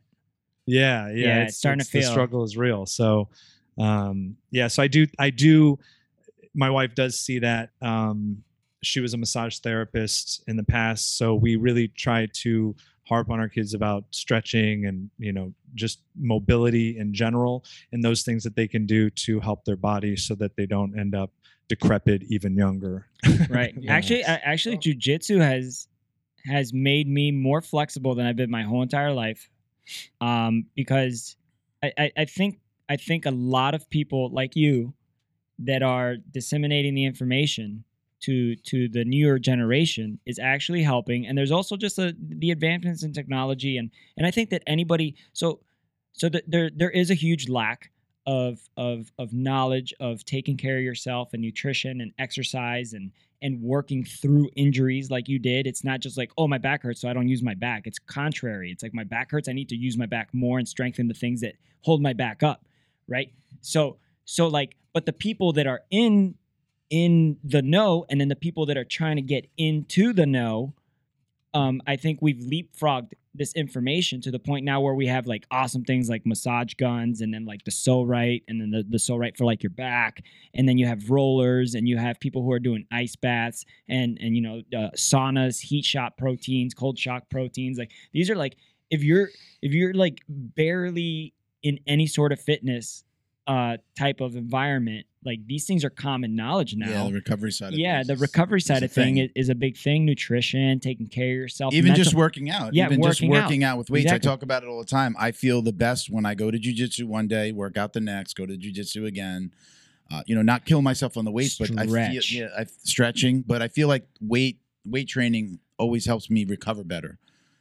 Especially if I can put a day between the training. So I like the 90-10 rule for myself, whereas like I pick my days where I go into the gym and I'm going to go, okay, today I'm going to go fucking ham, and it's going to hurt for like 3-4 days afterwards. But like you also need a red line, your car, like you need to stomp on that gas at least once a month, and you need to clear out those carbs, man. Like if you have a combustion engine vehicle, if you have an electric vehicle, I don't know. If you have an electric engine, if you have anything with a battery, it is not good to leave the battery full all the time. It is good to deplete the battery all the way and then charge it all the way, and that actually helps. That's what I'm doing with my Tesla that I'm waiting to be be There you go. Yeah. So just know that conditioning your battery is also, it's don't keep it full all the time. Sometimes you actually only charge it to like 75-80%. I've never gone to the gym and said like, I'm going to go ham today. If there was ever a time I meant the jiu-jitsu gym. No, I get that. If there's ever been a time that did cross my mind, I run into a guy like Adolfo who just fucking puts me on my ass, and I'm like, yeah, I guess I'm not doing that today. No, but you're still going ham, especially against that freaking guy. I'm saying like if I went in there going, I'm going to crush everybody today, then you run into then it's a day like Adolfo, Felipe, Tom, and 3 other black belts show up, and that's it. Tom is my nightmare, man. But I definitely, I'm of the mindset, like I always let, to use your analogy, like my opponent always has control of the acceleration of our roll. Like I'm going to go as fast as you want to go. Yeah. Because especially just because I'm a heavier guy, if I go ham on people, it's perceived as being a bully. Be a bully sometimes, dude. Yeah, well, I'm gonna go harder with a bigger guy, but because until recently, most of the guys in the gym have been smaller guys. You got some big boys in there now. We've got some very large. Yeah, we've got like a 300 pounder in there. I know. Right now. I showed up on a Sunday and I was like, what size gi is that? I pulled guard on him the other day. I was like, what the fuck am I doing? I pulled guard on that same guy, and I only did it because he was a white belt. Yeah. And then I was like, but then I forgot that Felipe's teaching him, so he probably taught him like what's good for him. Yeah. Because he's very good about being specific to the students. Yeah, he's got a small enough. I mean, he's got a big school, but he's got a small enough school where he could be specific still. And boy, he was a nightmare. I was like, I got to get out from under this. Never pull guard on. I will never pull guard on him again. Yeah. We do a lot of lockdown. Our coach is known for his lockdown. So like, I'm always like, I'm using that, and it helps me control the pace, especially with my heart. I don't want to be. I don't want to overexert myself right away. I want to last the whole round. And okay, let me pull guard, let you do your thing, and then I'm going to try to trap you in something. And I use it to wrestle up now. I love that half guard. Now I use it for arm drags, entrances into single leg. Lockdown? Yeah, I use the lockdown to do arm drags and get the back, or I'll use the lockdown to go to single leg X and also to go into matrix. But I use it mainly. I use the lockdown now more to get into leg entanglements at Ashigarami than anything else. Yeah. Yeah. I got a question to expand on what we just said about the kids. How does your wife feel about all of this? Number one, the jiu-jitsu side of things, and even your kids competing. And what does she think about the business side? Because I'm always curious, because my wife thinks I'm crazy every time I have a new idea. Tell me about your relationship with your wife and the support that you get. Yeah. And since she'll hear this, she's so supportive. My wife is not going to hear this, and she looks at me like I have 4 heads every time I come up with an idea. She's like, do you really want to spread yourself that thin, Milton? Hey, Bo, insert in the "it's a trap" meme. It is. No, she actually, when I started jiu-jitsu, you know how when you first start, once you get bit, like you nerd out on it hard. And so I went from no jiu-jitsu to training like 5 days a week jiu-jitsu, and then by the way, I want to start fighting MMA, and I'm competing, and and I just became a dad, and we had just gotten married, and so there was a point, I think up until about purple belt, where there was every time I'm gone a lot training, and I think it was very frustrating for her. But then it got to a point where she recognized what an integral part of my life it was, and how much it helped me, and decompressing, and just the community. Make you a better husband? Absolutely. Yeah. She was like, you're kind of a dick when you don't train. Like you need to go train, and when I started with Epic Roll, I think she was very confused, like, why are you spending time doing this stupid thing that you're doing? Like, what are you doing? Like, why do something else? Like, why are you? And again, because it was influenced by like passion and what I actually wanted to do, and not driven, by me trying to say I want to make some money. I put the time into growing it. And so now she looks and says, well, it's a whole different thing, right? Now it's a full-time second job. It's a revenue stream for our, for our family. And it's just in the beginning phases too. So, so I think she's very okay with it now, but it took a little bit to get around. And I understand that we're some people, like people that are not entrepreneurs, it's totally cool, but it also, a lot of our behaviors are very foreign to them. Like we kind of look like weirdos. They're not risk taker. We're risk takers. You have to be a little bit. And it's like, again, I mean that no disrespect to anybody, because the world, if it was full of entrepreneurs, it'd be a bunch of like ADD people trying to just start businesses. It'd be crazy. But so you need all kinds of people. But for me, I think like a lot of the mindset and going through these things, were foreign concepts to her. But she really tried to be supportive throughout the process. And I think then started to see the feedback, and then it gets to a point where it becomes undeniable, and then it was just, now it is. Well, you guys are also business partners, and you've been married for over 17 years, and you have children together. And so, I mean, I could only imagine it hasn't been all ups, Absolutely not. So it just sounds like you got a good one, man. My wife now it's just like, go ahead. If you ignorance is bliss. No, well, it's part like I tell her everything I tell you I'm going to do, I do. I'm not going to start something unless I really truly believe. So you just have to believe that I really believe, and I'm going to make it work. We met. I rented an office from her company. That's how we met when I started my first marketing company. And I went from myself in basically like their smallest closet of an office to 10 employees. So she saw me build something. And then I had to close that, and I went to another company and made a very good salary. We got married. And I always had something on the side, whether it was a T-shirt website or it was the podcast. And she's, in the beginning, I told her, give me 2 years for the podcast. Give me 2 years. I'm not going to ask anybody for a dime. After the first year, then we're going to start looking for sponsors. Everything's going to be, relationships and giving stuff away. And if they want to give us product, great. The second year, COVID. It was right. Like our anniversary is like right there, March, April, when we started conceiving this.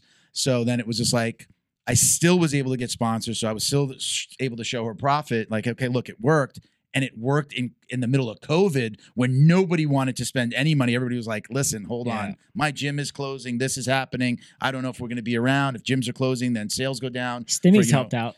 And then so anyway, so my point is if you trust me, trust that I know what I'm doing, and that I'm never gonna start something and do it half-assed. I'm gonna throw everything into it. But that's, when you're in a relationship, that's also scary. It's like, okay, so you mean you're taking yourself away from the relationship. But I tell her everything I do is for the family. Like this money, like you said, it's a revenue stream. This money goes into the pot, and it's what pays for the house and what pays for the food, and Milton has a business, or is I don't even know. I just know him. This costs me money. I honestly I love jujitsu. I just love it. I love martial arts. I've been kicking pillows and wrestling with my sister's dolls my whole life. I've always enjoyed contact with other people, whether it be it's always been friendly. I've been hired to, I volunteered to be in conflict. And I grew out of that. And sorry. It's just, dude, if I had to say one thing, is like Milton really likes doing this too. And I could tell that you like doing it. I call it the idea on a napkin. There's nothing more fulfilling than my own idea or a client's idea, and helping them take it from, I have this concept. Okay, let's do the logo. Let's figure out the domain name. Let's build the website. Let's do everything that you need, and then letting them kind of fly with it. That's so fulfilling for me. But on top of it, you like it. I like doing that. I like doing it for myself, but I love doing it for other people too, because the satisfaction that it brings me to help somebody go from nothing to something is it's a good feeling. You know what my wife and I call Thursdays? What's that? Thursdays is fucked. Because I wake up, I go to work. I wake up at 6 a.m. I hang out with the kids for a little tiny bit. I'm at work by 7 or at a job site or something like that. You know what I'm saying? I work. This means nothing to you, but like it's like I work in Baltimore, but I live in freaking like Virginia, and I got to take that train. You know what I mean? Essentially, like I work in West Palm Beach and I live in Davie, and this is in Miami. So this is like, it's like a trip, and like. I wouldn't trade it. That's awesome, bro. We love having you, man. Hopefully, the all the apparel that you got. Yeah, I get paid in t-shirts. I pay him in swag that people give us, or our own t-shirts. And dude, stuff. I give it away. I give it away because I'm also. You gave one of the rash guards DD14 to Junior. To Junior yesterday. Awesome. The coach, he doesn't like being called professor. By the way, where I trained at Henzo's in Weston, and. He wears them all the time. I don't tell him to, and I also feel the weird. Jiu-Jitsu Dummies one. He wears it all. He wears it all the time. I just think I think people just like free stuff, so I just give it away. I like it when you give away something and they're like, "Oh, this is cool," And They appreciate it. Yeah. Again, that's the whole, we put out that vibe, This the whole is power of the secret. $25. Oh, I don't want that piece of shit. Yeah. Hey, let's get into some of the listener questions we got, Matt. Let's do it. I'm gonna give you we got a Jits_4_life, Jits for life. As a black belt and the journey that you took to receive in what you do. Now I always got to decipher sometimes because the way people write things was a little weird. Okay. Yeah. I'm gonna jump forward because that sentence is a little off. I feel like I'm always hurt. Currently, I have an elbow and knee injury, and it's obviously preventing me from training more. Do you stretch certain ways for jiu-jitsu? Do you take supplements for joints? It's a long journey, and I have a long way to go. I want to make it there, but need my body to allow me to do so. We've kind of been talking about that already. What are your thoughts on that, Matt? Yeah, I don't know that there's any one prescription that works for everybody, but there's obviously a series of things that you can do to help promote that idea of longevity. So obviously your diet, nutrition, supplements, taking things that are, fish oils, things that are good for joints, joint health, having stretching and mobility, core strength. Those are super important aspects of being a good grappler. So any and all of those things on a relatively consistent basis is going to put you usually way ahead of most people, because what you typically find is there's 1,000 diets out there that you could choose from. And if you put them all on the wall, threw a dart at one, and then just pick that and did it for 30 days consistently, you're going to see results because it's different than what you've been doing and you were consistent. So any of these things that you can do, whether it's stretching or strength training for your bone density, taking certain supplements, making sure your nutrition's on point, all those things are going to be an aid for your body as a whole, not only to just be healthy, but then also be able to perform on the mat. So I think they're all super important components. But injuries happen sometimes, and it's no fault of ours. Somebody spazzes out, somebody cranks too hard on your heel, somebody, those are the inherent risks that you take being a grappler. You can't control all of them. They just, things happen, but you can certainly take measures to be a smarter grappler and to control. You can't control other people, but you can control how you are, right? So how controlled you are with people and how you roll can set an example for others. And I think that's really the best way to keep also yourself picking on the your mats. roles. Yeah, you could pick your roles too. If there's like this really, like he's a competitive person and he's in a competitive mood, and you've been watching what they've been doing, and they're like, "Hey man, you want to go?" And I'd be like, "Not today," because I know what's gonna happen. Not all schools are like that. I mean, I didn't always feel like I could do that. I've only trained at two gyms. I didn't always feel as a lower belt, as a white and blue, that I could turn down a request to roll from a higher belt. I pay a lot of money to train. Yeah. Yeah. What do you think about that, Matt? Like in the gyms that you've been in, if you told a white belt to come roll with you and he said no, or a blue belt, or even a purple, and he was just like, nah, man, I don't. What would you say to somebody like that? Well, that's their loss. I mean, if they really didn't want to, I don't. I haven't had that. Most of the people are excited for that. You put your ego on hold, but I never understood. You'd see those people that come in like a white belt, and I'm rolling with a white belt. I'm a black belt, and they're freaking trying, like this is ADCC trials, like to kill me, and I'm like, so the expectation is that they're going to catch the black belt and they're going to submit me, and it's going to be like fucking victory for them. And I'm like, it's just the wrong mindset. Like, first of all, no, you're not. And I'm going to make it really uncomfortable for you if you start training like an asshole with me and smashing me and hitting me and all this kind of stuff. So I can be just as violent back in a much more technical way. So I always tried to go after the higher belts and roll with higher belts because, one, they put me in positions that other lower belts didn't. They were usually willing to teach me. They were usually able to execute all of this with ease and without a lot of strength, so I didn't end up getting hurt. So I walked away growing from that. I mean, as a white belt rolling with another white belt, because why? Because you want to win too. You want to go home and not lose and get your ass handed to you every single time you train. So I understand that. But when you become a student of jiu-jitsu and you embrace that humility and you recognize, like me, after all of these years, I still sit there and I learn every single time I go to class. Every single, I study at night, I watch videos, I train constantly. And it'll never be enough. Like, I'll never master it. So when you just embrace that in the beginning, it seems like a very difficult concept, right? Because it's so vast and doesn't really have an end date on it. You're just like, for me, if you do jujitsu, as long as you physically can, most people are like, I'm going to just do this the rest of my life, right? Yeah. Unless an injury happens or, rarely. I mean, I don't know. When people get to like purple belt or brown belt and they quit, I'm like, what the fuck happened? Like, that's a tragedy to me. Like, you're in the wrong place. Or I know things happen, but in general, I think that stuff is super important. I've ran across people that are out to hurt people. Yeah. Oh, for sure. Yeah. For sure. So what you're talking about, the reason it hasn't happened to you is because you don't give off that vibe, and then you're understanding.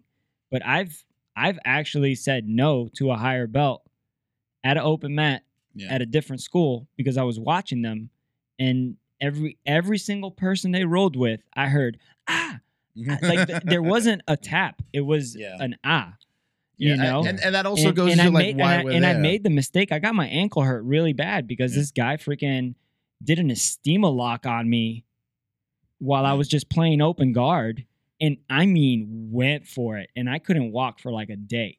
Yeah. And this is like a black belt. Like, dude, like, what are you doing? Like, see, like guys like you and me that we know why we're there. Yeah. And it's not to be, like you said before, we're not looking to be world champions and compete at every, local event or whatever. I'm there for the camaraderie. I'm there for the exercise. I love the sport. I love training jiu-jitsu, but I can take it easy. I can pick a partner. I could tell somebody no. But what Matt said before was like, I know like Carlos Santos. Yeah. I love rolling with him. He comes on to the open mats on the weekend because I know that I can ask him about the move that he just used to choke the shit out of me.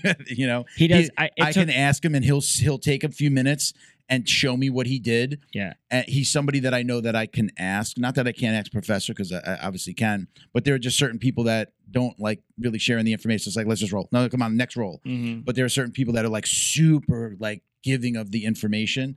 I like especially when it's a higher belt. I like rolling with guys like that. They'll put it on you too, bro. And everybody should be like that. Like upper belts, honestly, in my opinion, that's their job. There's no reason not to be like that, bro. It's just like that's not the jiu-jitsu way. Like to hold that over somebody or with that whole bow to my belt mentality and not share stuff. Like anytime anybody wants to know, hey, what did I do wrong? Like I'll sit and talk to you for as long as I need and answer every question you have and go through and share knowledge, because people did that for me. I mean, that's like that's the value of training with upper belts. I think at very least at brown belt and above, and maybe even at purple, it's kind of your job. You're expected. Your coach is looking at as a brown belt. Your coach is looking at you're at that point going, or that your coach is saying, okay, you're not beating up on people anymore. You got to kind of help with the class. Help take that white belt. Keep an eye on somebody that's doing something stupid. I mean, that's kind of the job enforcer. At that point. Not even that. Just like, hey, like being able to take some. Like my thing is, I love to give the information, and if I do something or I see somebody doing something wrong, sometimes I go to share information and somebody is not really accepting of the information. It's kind of like, come on, dude, let's just roll. Even at low belts. I know. I'm not talking about. And then so I've just learned to be like, hey man, do you mind can I show you something? Like, I let them say yes or no, and they're almost always going to say yes, but I don't just tell them what to do because it comes off like, okay, now you're the coach now. Hey, listen, that thing that you did, can I show you how I do it? Do you mind? I give you just a little hack on that. And that's one of my favorite parts of jiu-jitsu is helping other people and teaching. I love that part. I love seeing somebody, again, like the idea on a napkin I said before, showing somebody something they're doing wrong or something that they didn't know. Like, again, the lockdown's a big thing for us. Showing the lockdown to a guy, like getting him in a lockdown and him going, hey, dude, what the hell was that you just did to my leg? And I'm like, all right, let me show you. I love that moment. I used to tap to it because I thought like, oh, man, they're hurting me. No, it wasn't even uncomfortable. I was like, I don't know what this is doing to my ligaments. So I'm just gonna, and it doesn't feel good. So, but now it's like I know that it's not hurting anything. Yeah. So there's that little hack at the end where I can take, you take your feet and you kind of twist the ankle a little bit, especially on a newer guy that doesn't know, like, okay, I'm not gonna break your ankle, but it's gonna hurt a little bit more. I've gotten people to tap to lockdown, and then I'll be like, hey, that's not a submission. It just hurts really bad. And then I immediately just tell them, look, just do a body lock on me and just push all your weight down towards my ankle, and then I'll let go because it's gonna hurt me. I got a little tip for Jits for Life. If especially he's talking about like longevity. one of the things that I did early on was I just went on YouTube and searched sneaky BJJ submissions. Yes. I love giving that tip because especially when you have somebody that's like beating up on you, they're like wrist locks and little like the Estima lock. Like there's just little things that you could probably get on somebody. Like maybe not the Estima, Yeah, but not that you know, one, like dude. like even like a baseball bat choke, somebody that passes you really aggressively, and you could just get keep on going, and then you're doing a baseball bat.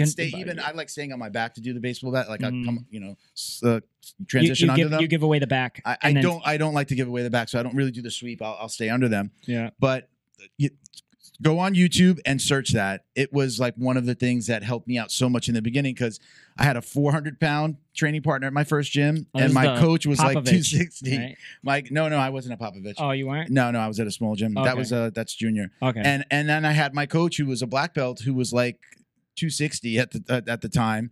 So it was just like, man, I need to learn some little hacks to like get these guys off of me. And sometimes you'd get stuck under a big guy, and it's like, all right, well, here's my way out to do this like little shitty like wrist lock or something from the bottom to save yourself, so that's what helped me in the beginning.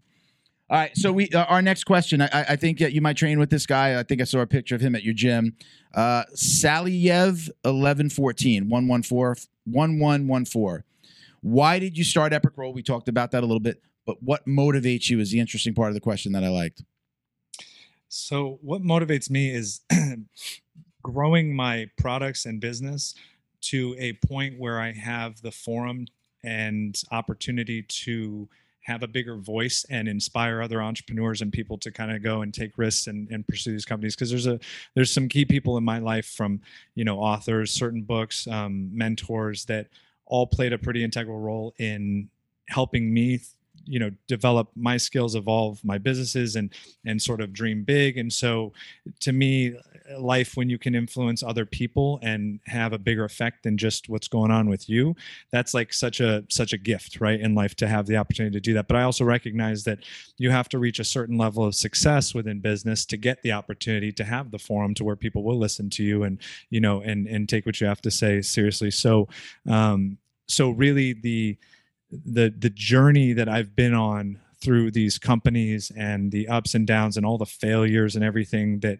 came along with it, to me, I hope to put out a book one day kind of documenting all of these that can be used to inspire other people, so that they can read that and go that, this is just like, I'm just some random guy. I'm nothing special. I'm just a guy who, like, I recognize that the majority of these successful people that I read about or listened to on podcasts, it wasn't necessarily that they were the most, they were the smartest people in the room. They were the people that persevered, that were just willing to work hard enough to keep going and didn't quit. And they eventually accomplished their goals. So I committed to that mindset with these. And so that, that really is, I think, my ultimate goal is to grow these so that I can try to, inspire other people to do the same. What would the title of that book be?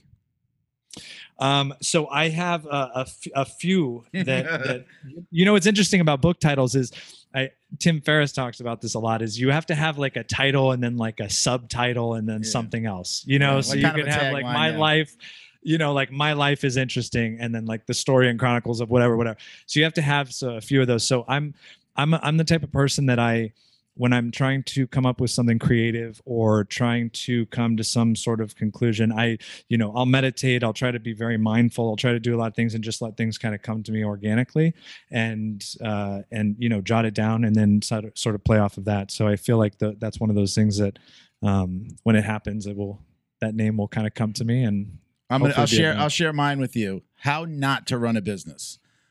Nobody taught me how to do any of the things that I'm doing. I mean, I was lucky enough to surround myself with really smart people like Bo. We worked together doing marketing way back before we did the podcast together. We have a friend of ours, Scott. Like everybody had their kind of thing. And I was the sales guy. Scott knew how to run a business better, and Bo knew the creative side. So just surrounding myself with a lot of people. But like, I don't think each one of us didn't know how to do everything. So it was like, I really had to make a lot of mistakes to even the podcast. Like Rogan was like the only podcast I listened to. And then I'm like, and I didn't do it because of Rogan. We did it because it was like, hey, wow, we have these really cool conversations when we get together. And the guys that I used to train with were just like, we'd be like, we got to record this, man. Dude, this is great. This is just fun. Yeah, this is fun. It was. You hope that when you start something, it's going to work. But even if it didn't, it was just like so much fun to get together and to do this thing. And it was like, oh wow, people are actually listening to this, and we're getting feedback, and people are commenting. It was like, holy shit! I always look at Bo. I was like, oh man, I think we have something here. We got to keep on going with this. You got to clean up these cables. But I made I made so many mistakes that would really be the title of my book. It's like how not to run a business. You know, that's awesome. You mentioned earlier, you said you were talking about the laws of attraction, and that has that been a big part of your belief system or life? Yeah. So I was working out of my house. When I opened up the first business that I started, where Bo and I were working together. We worked together on a TV show, but we worked for somebody else. I left and I started messaging all these people that I knew, and I said, "Hey, look, I just left my job. I'm looking to figure something out." Bo was on that short list, and he was immediately like, "Dude, you sell, I'll do the creative. Let's do this." I had a website within a couple of weeks. He built everything, did the logo, and all of a sudden I had this business, and we were just like selling business cards for like $99 on Facebook and like back when you could you could spam like from pages and like send out emails and stuff. So it just grew, but I wound up having 2 people coming to my house, working in my living room, doing sales with me. And the girl was trying to recruit me into this, like, it felt like this cult that she was a part of. Nice. And the basis of it was The Secret. But it was like one of these kind of multi-level marketing things, like come in and then you got to buy these courses and things like that. She gave me, I would just constantly, like, to the point where I was like going to fire her because she would ask me every day, like, she'd hear me talk and say, and she's like, you got to come. And like, it was her job, multi-level marketing. You got to bring people in, right? So if you don't bring people in, you're not holding up your end of the bargain. She gave me the 1-hour CD of The Secret, and I watched it. It was an hour long. Changed my fucking life. 1 hour changed my life. I didn't read the book for like another 2 years. Just the video. Just the DVD changed my life. And then, but again, I was working with Bo, and then, Bo was kind of a believer in those same things. And we had, we would talk about it a lot.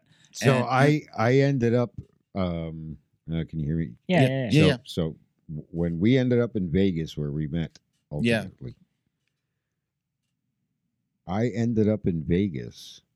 Louder. Can you hear me? Yeah. Because,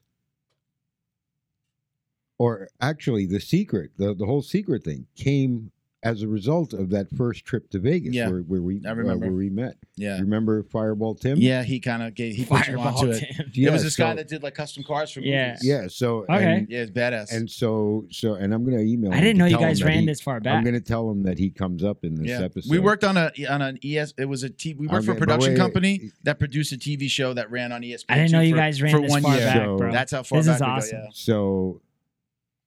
So I had invited him to come out because we have a mutual friend, and that producer was like, get somebody to come out if you can, and name only or whatever. So he was like, yeah, I'll bring out my shit. After that whole thing happened,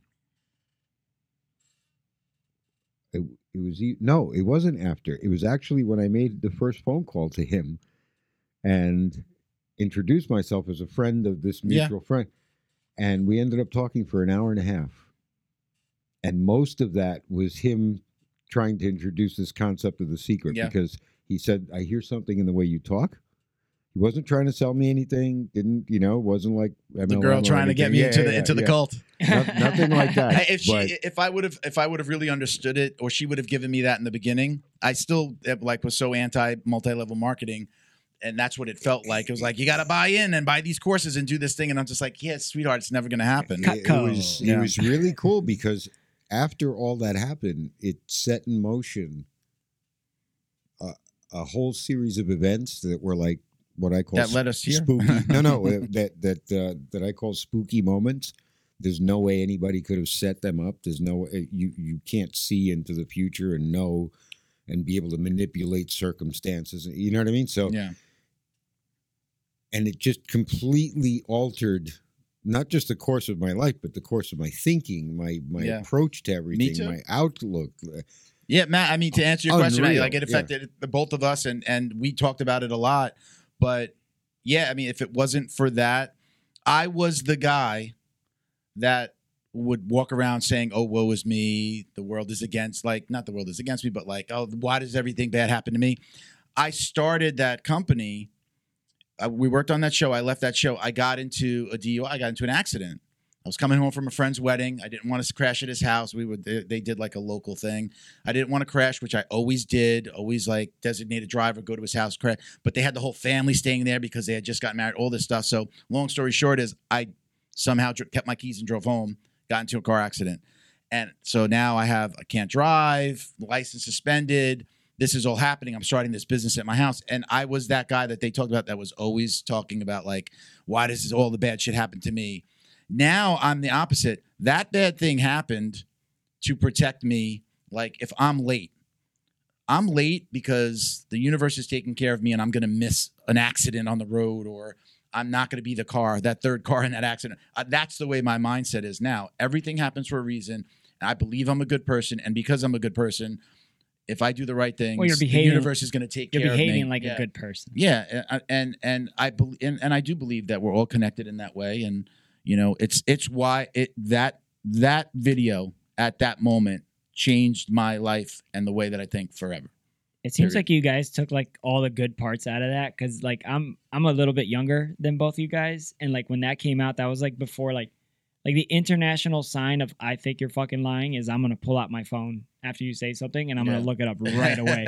But back then, like you could just lie to people and then they had nothing like they had to use the Dewey Decibel System to go figure out if you were lying or not. But a keen intuition can tell. No, of course, yeah, but it takes a while to gain that level of being that refined to get your BS meter. You know, you have to get burned a lot. You have to be an adult. You have to like understand human behavior. There's a lot of psychology involved in this type of stuff, but it seems like you guys like skated away with the good parts. Yeah, because that secret is bullshit, in my personal opinion. Oh, I could tell you. No, man, I don't agree. No, the good parts are correct. You guys took the good parts. Oh yeah. I mean, but like the whole Cutco, let me sell you this so you could sell that. There's definitely. I tell people I have bought that. So Matt, I watched that video. I didn't even, and I wound up listening to the audiobook years later. And I started to send that book or the video to people. Like when somebody would call me, like an old friend having a problem, I'd be like, will you read a book, or are you more visual and just want to watch a video? Because I've got something for you. Yeah. And they would pick it and I would just send it to them. I would just send it through Amazon, send it out to them. And I would tell them this: look, don't take everything so literally when you're looking at this. Take what, just like, you know, like Bruce Lee, take what works for you and leave behind what doesn't, but just think of the overall concept here and understand what you're putting out into the universe, and then start to look at yourself as to why you're getting certain things back. Yeah. I've had friends that were alcoholics. I'm not saying I saved them or anything, but I've sent it to people that were alcoholics, or family members were sick, or were just like me. It was just like every time something bad happened, it was like, oh, it's the world that's against me. Like this is happening. Why is this happening? For sure. I felt like I was a good person, and I probably wasn't. It made me a better person, and I definitely I carry those things over to. And I'll listen to that audiobook every once in a while, every couple of years, just to remind me. And you're not in Matt. Are you from that, cut from that cloth? Are you a fan of that book and of those teachings? Yeah, 100%. It was introduced to me through a friend of mine, like in 2009, and I think what was interesting about it, because I've had a lot of debates. Like a lot of people think that it's very woo-woo, right? This notion of manifestation and visualization and laws of attraction, all this. But there's actually now a lot of science, because of technology, that explains why these things are like have a cause and effect. You know, for example, there's a book called The Source by this woman named Dr. Tara Swart, and she was a neuroscientist, or is a neuroscientist, and in her book she discusses the laws of attraction, but the neuroscience behind what actually happens when your brain is visualizing positive things and thoughts, and how you're thinking and what that actually does. So when you think about it, it's a happier way to live, because to wake up every day cynical or to think that nothing good is ever going to happen, where do you derive the motivation for life through those feelings? So visualization, vision boards, things that are, to me, these are all, every day I put a lot of effort into protecting my mindset. So I try to, like positive in, positive out kind of a thing. If you're watching a bunch of garbage, it's going to make you feel a certain way. For It's sure. the same thing when you meet somebody. You can get a vibe of their energy.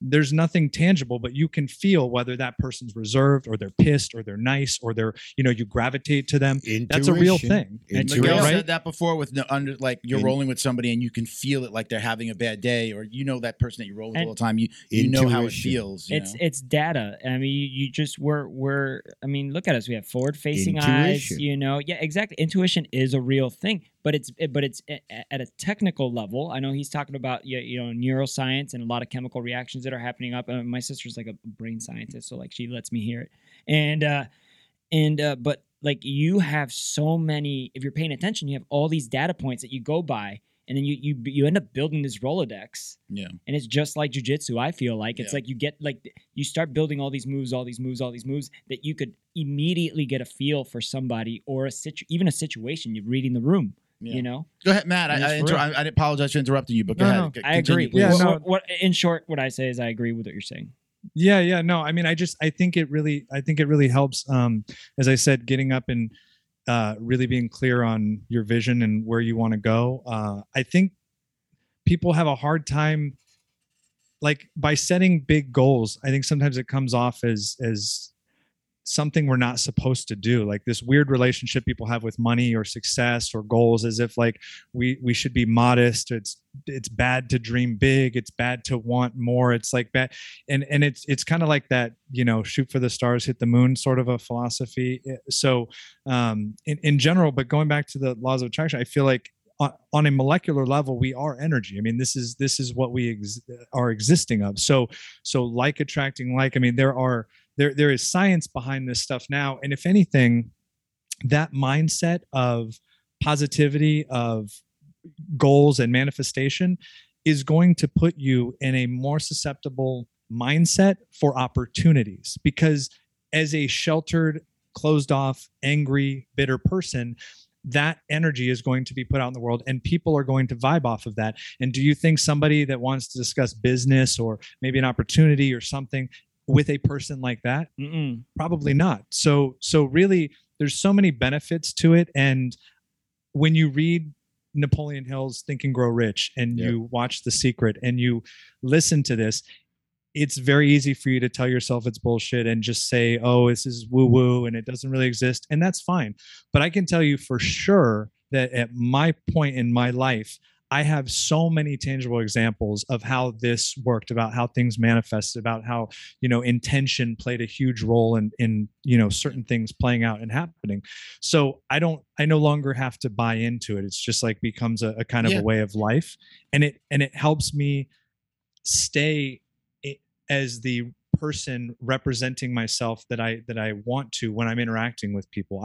I'm not giving you the best version of me if I'm in this bad spot and bad mindset and I'm in, doom and gloom. So I roll out of bed in the morning, almost like every morning, including the weekends, whether I'm going to work or it's like, hey, days off, I roll out and I'm like, yeah, let's get the day started. Open the blinds, let the light in. And my wife's like, oh my God, you're such a fucking morning person. And I'm like, yeah, like have a heart attack and understand how blessed you are to even wake up in the fucking morning. And again, I felt like this before that anyway, but I wake up in the morning like, all right, opportunity to fucking make something happen, to make the podcast better, to make my life better, to make the house better, to make the family better, to do something. She's a roll out of the bed and go to the 9 to 5, and she likes that grind. And I'm always trying to we live in fucking paradise. It is winter. Like we're wearing long sleeve shirts and sweaters, and it's like it was 70 degrees when I left the house, and I wore a thick Nike sweater to get in the car. Yeah. Like, ooh, it's getting chilly, So like I do get out of bed and I even do it more so now to like try to like motivate her. Like, come on, no, it's a great day. Like you live in paradise. Look out the window. There are palm trees in your fucking backyard. Like who else gets to say that? There are people water. You got that are water. miserable and going, like fucking water. There's a lake in the background. Like come on, we've got gratitude it. is Yeah. Gratitude is huge. That's like a lot. Happy. You hear that from a lot of people. And I always kind of wondered about that when they said, gratitude, that changed my life, being grateful. And I was like, I just don't get it. So I started this habit where every day when I woke up, before I got out of bed, the first thing I would do in the morning I would think of like 5 things that I was grateful for. And I would really like feel those emotions for a minute. And it could be arbitrary. It could be, just waking up. But the point is that it was positioning me in a mindset of positivity and of gratitude that helped me start my day better. It helped me be more motivated throughout the day. It helped me be a better person for others. And it keeps things in perspective. It's very easy to detach from that and to complain and whine and everybody's bitching online and everybody's got a problem and their feelings are hurt. But when you stay in a mindset of gratitude, it does change your life for sure. Completely. 100%. I have the girl that gave me this is why I watched the video. The girl that gave me that the DVD. She told me this story and I was like, all right, I'll watch it. She said her sister always wanted a Mustang. And her sister, this was before she was even involved with this, but she was giving me an example. She says, my sister always wanted a Mustang. All she would do is say, when I grow up, I'm going to have a Mustang. When I grow up, I'm going to have a Mustang. And even the family would be like, yeah, she thinks she's going to have a Mustang one day. So one day, a neighbor is actually selling a Mustang and heard that she wanted a Mustang because she had always put it out there. This is like a simpler form. This is like the non-scientific. This is for somebody who's just like, oh, really? Oh, we're all connected, just right? Serendipitous. She put it out there, and that neighbor sold her their Mustang at a discount when she was 18. And she goes, now, it wasn't like something super she put it out there. Somebody heard. And they said, hey, look, I got this Mustang. I'm not using it. Jenny, I'll sell Jenny, it. you want a Mustang. Yeah, you want a Mustang. So now, like, take that on if you take that and then, like, kind of blow that up a little bit and just think about if you put out good vibes, you're going to surround yourself. I just don't surround myself. I've cut out negative people in my life. If somebody 100%. if somebody's the guy, like the old me, I remember when people were calling me around the time that I had the accident. Hey, how you doing? Oh, man, life sucks. It's fucking hard. I can't get here. I can't get there. Those people stopped calling me. I fucking felt it. I saw it. I'm just like, wow, people just aren't even calling me anymore. But if I would have been like, you know what? I'm going to make the most out of this. I started this company. I'm going to do this. I'm going to do that. It would have been different. People stopped reaching out to me. They would have said, let me know how I can help you out. Yeah, exactly, right? Yeah. And I felt that. But that was the story. She told me that story, and I was just like, all right, makes sense. I'll watch it. And again, it changed my life. So I've been just a believer. Yeah. And I don't – and it's been a long time since I've talked about it like this, but I remember it all the time. And to the point where – like it's funny because like my wife won't roll out of bed in the morning and be like, oh, yeah, great day. But she'll definitely catch me. She'll be like, don't put that out. Like I'll say something negative. She's like, don't put that out in the universe. Right. No. Don't say that. Don't put that out there. The and now like, juju. so she says that, juju, and she has read the book, but she doesn't like ascribe to it as kind of like the way I do. I also want to touch on one thing because some people just don't know stuff because they don't get to hear it. Mm-hmm. Right. And so like when you said about like, you're essentially talking about the American Protestant work ethic. I'm sorry. People don't want to they want to stay humble and don't want to dream big and don't want to achieve these giant things because they've been like conditioned to be like, okay, just 9 to 5 blue collar, whatever. And there's nothing wrong with that if that's what you really like. Okay. But what I'm saying is like, I'm the type of dude that if you let my foot in the door, I'm letting all my friends in. Right. So it's like, I want to be successful. And success to me means something different than what it means to somebody else. I'm already like, I'm super ecstatic that I'm at where I'm at right now. I'm like just happy, but I want to get more so I could do more. Like, that's why I want more. Like, I want to be like abundance versus scarcity. It's but to give, like, I want to like give, like for me, like, I don't really share this, but like, I want a grocery store. I want to own a grocery store because I feel like I could do that shit right. Okay. It's the most random fucking thing I've ever heard in my life. I love it. Like, I love it. Like, it's so great. Like, it's so specific. Like, you should. No, like a grocery store. Like, so this is my idea, right? Like, my idea is to have a community grocery store in a community. And if you live within the boundaries of that community, you get to shop at that store at a certain price. And it's sustainable, whatever. I'll try to make it work as best as I can. But if you want to be from outside of the community, you have to pay more to shop at that store. Okay. Right. Now, do you have to wear a mask or be vaccinated to shop at this store? Nah, but I don't care about that kind of stuff. That sounds like basically Instacart in a way. Like if you go to Publix and shop, it's one price, and if you shop on Instacart, it's more expensive. I don't know. It's kinda No, like but what I'm just saying, I'm just like trying to keep it so it's sustainable within a community, and then encourage that community to care about that store because it's their store. And then if you have a whole bunch of like little ones, then now you could have smaller farms supporting that smaller store that's within that smaller section. Like everything's just, it's big, but it's all just micro. Like it's like, okay, this is this place's place. That's called the Old West. Yeah. Okay. I want the Old West. That's what, you know what? That's the name of the store, bro. Old West store. We're 2 hours in, so I want to ask these last two questions. I want to make sure. And you mentioned, I know that you put it in your story. What were you going to give away for some of these guys? Yeah, we're doing an Epic Roll Rash Guard to throw in with the CBD bottles, right? Okay. Yeah, we either do CBD. We let them choose CBD because not everybody wants a CBD, or they might be really young and their parent, they're just not going to take the CBD. So I let them choose a bottle of Fight Back CBD or a T-shirt, a podcast T-shirt. How many? I got 4 questions. I don't want to push you to give away 4 rash guards, but you tell me what you want to do. Yeah. Let's do it. Let's get fucking crazy. Okay. All right, cool. So, so we've got 2 more. So let's get to these. This is a long one. I'm going to try to do my best. Sometimes I've skimmed these, and sometimes the way that they write is not very readable. You know how people write with like text and online. Okay. So this is Bill Anderson Jr., 83. Should a lower belt, white or blue, try to focus on one technique for an extended period of time during live rolls, or just try a wide range of techniques in whatever position they find themselves in? For example, would it make sense to let your partner sweep and pass the side control easily just to get reps in with side control techniques? Or limit yourself to only one submission type to really improve that one technique? Did that make sense? Yes. Okay.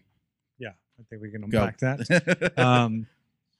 Anything you practice in jiu-jitsu in repetition, you're going to get more proficient.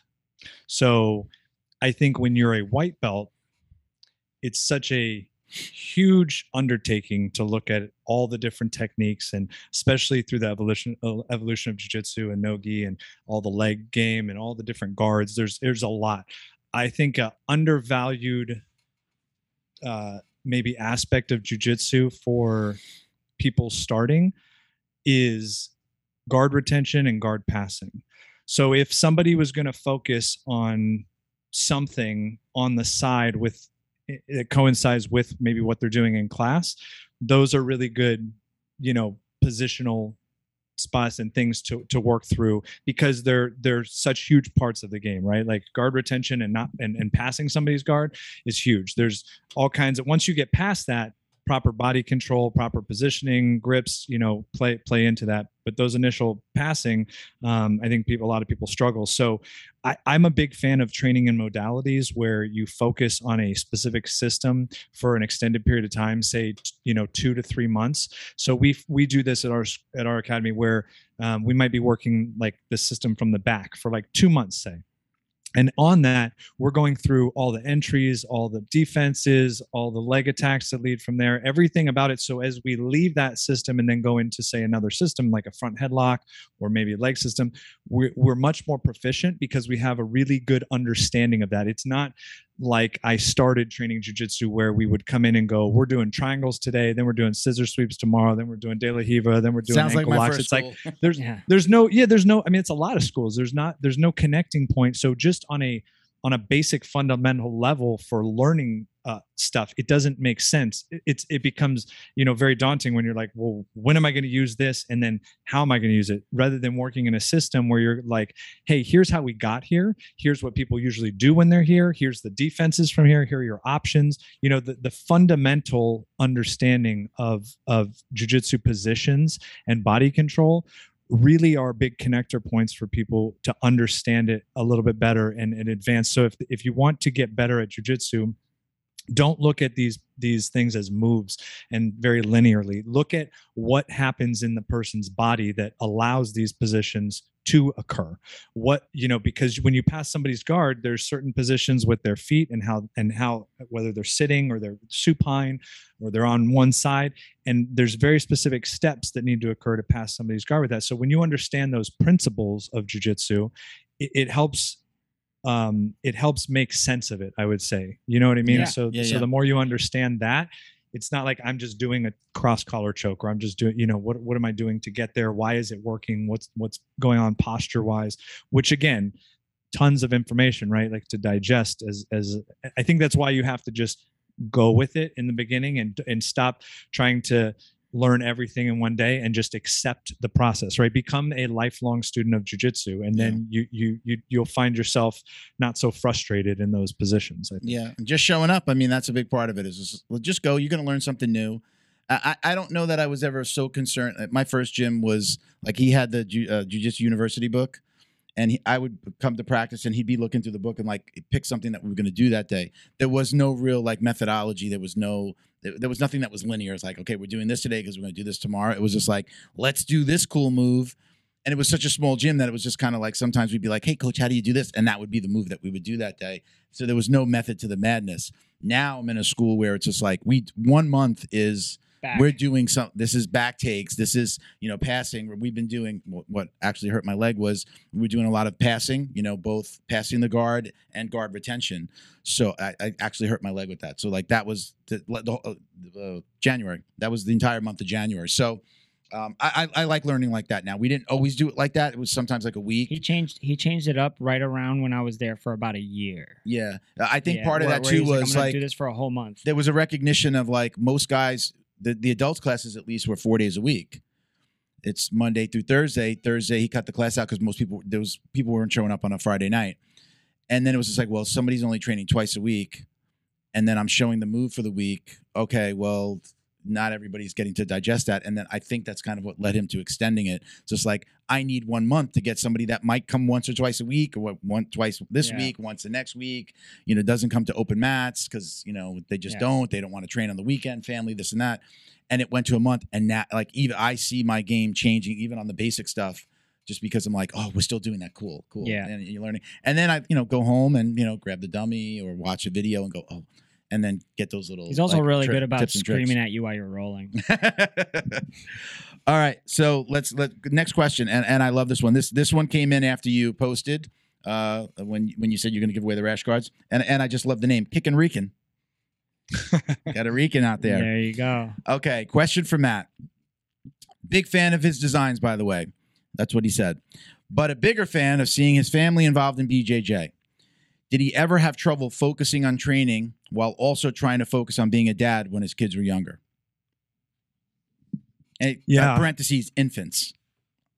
Yeah, I was training the second my son was born. My first son, Tyler, was born, and that continued on through, my second son, and has been a part of my life ever since I started. So it is a challenge, and I think you're gonna have different seasons of life where you're able to train a lot, and then sometimes you can maybe only make it once a week, or you get injured, and so time management in business, in life, and everything is super important. I had a really hard time in the past working corporate jobs where I got very caught up in the money that I was making, and did not have a balance in my life. So it was work, and then miss out on opportunities with family, not being present in those moments when you are with family.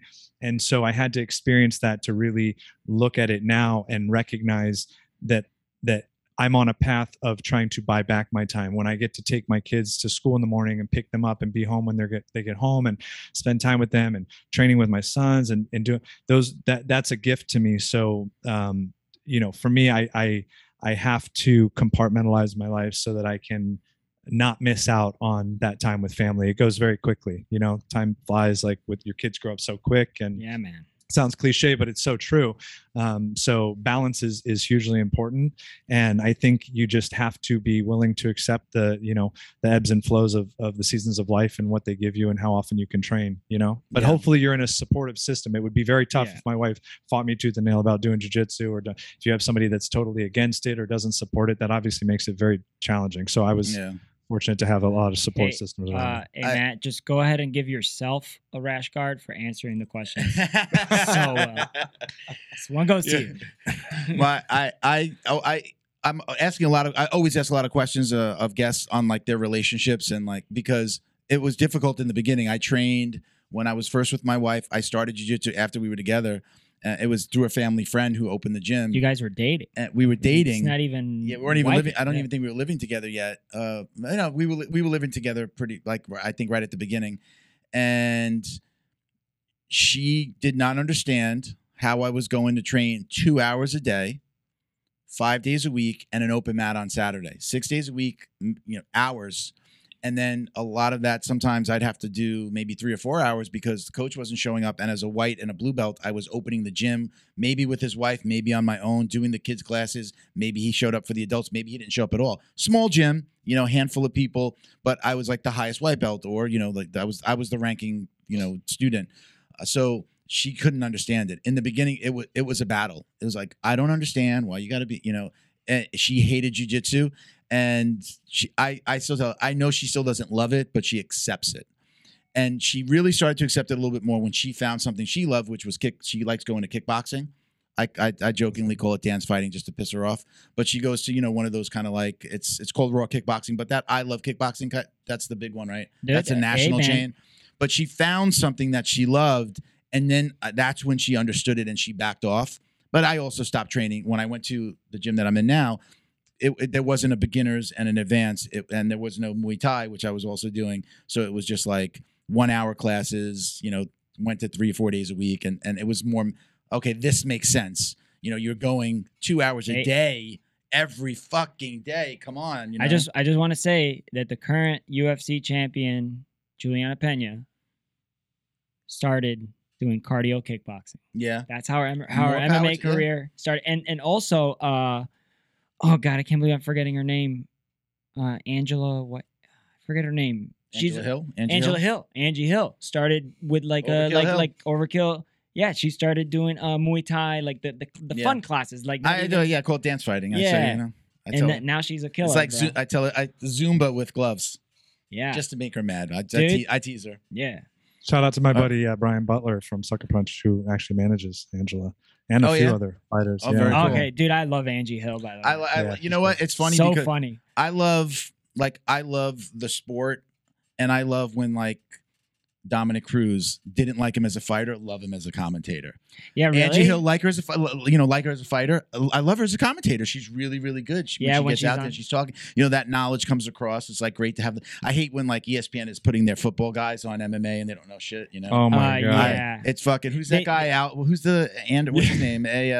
Everybody rips this guy. What's his name? Do you know what I'm talking about? I can't think of his name. I'm not but an ESPN guy. It's because we don't. Stephen A. Smith. Oh, when they released that video of him like punching it was like he was like he's training like to fight a 3-year-old. Yeah, he's throwing like the punch down. Some people are great. Kenny Florian's a great. He's a great commentator. Back in the day when he was fighting, like when I was getting to train with him, he was fighting Roger Huerta, I believe, and I remember talking to him about the strategy. He had a plan to exit out of the UFC even back then and transition into commentating and doing these other things because he kind of knew he's a very smart guy, but he knew that this was a very rough road like MMA. Yeah. He's like told me stories of his lights being turned off and like not having money and this and that. And he's obviously very articulate and really, intelligent. So his commentating transition was great. It's nice to see that with some of those fighters. DC, it was an amazing transition. Yeah. DC, but like his commentating is rough. It's still rough. No. You need to listen. In the beginning, he has just a show on ESPN Plus, where he just like literally breaks down fights. Yeah, and the dude like does such an amazing job. He vibes well when he's like with Joe Rogan and John Anik, and they're all doing it all together. That is definitely like I feel like when they do those main card events, where Joe Rogan does show up, they always put them three together because they have that chemistry and it works really well. Yeah. But man, DC was a good transition. Michael Bisping is kind of kooky, like I've learned to like his commentary. You know who I love? And I love to watch him on ESPN, and I love to watch his stuff that he puts on YouTube. Chael Sonnen. Chael Sonnen is fucking amazing. Has always been the best. Like Dominic Cruz, hated him as a fighter, always rooted against him. Love him as a commentator, and I'll listen to anything. But he played the heel. So did Chael Sonnen, same thing. I always hate the big mouth. So he's the original shit talker, bro. Yeah, he was. He fucking he turned that into a science. and I love to watch his stuff. And he's an amazing commentator. I was so when they fired him, when they found out like he was on TRT or whatever, but it was about like he was trying to get his wife pregnant and whatever. That he was like on like legitimately on it to get his wife pregnant. I believe that was the story at the time.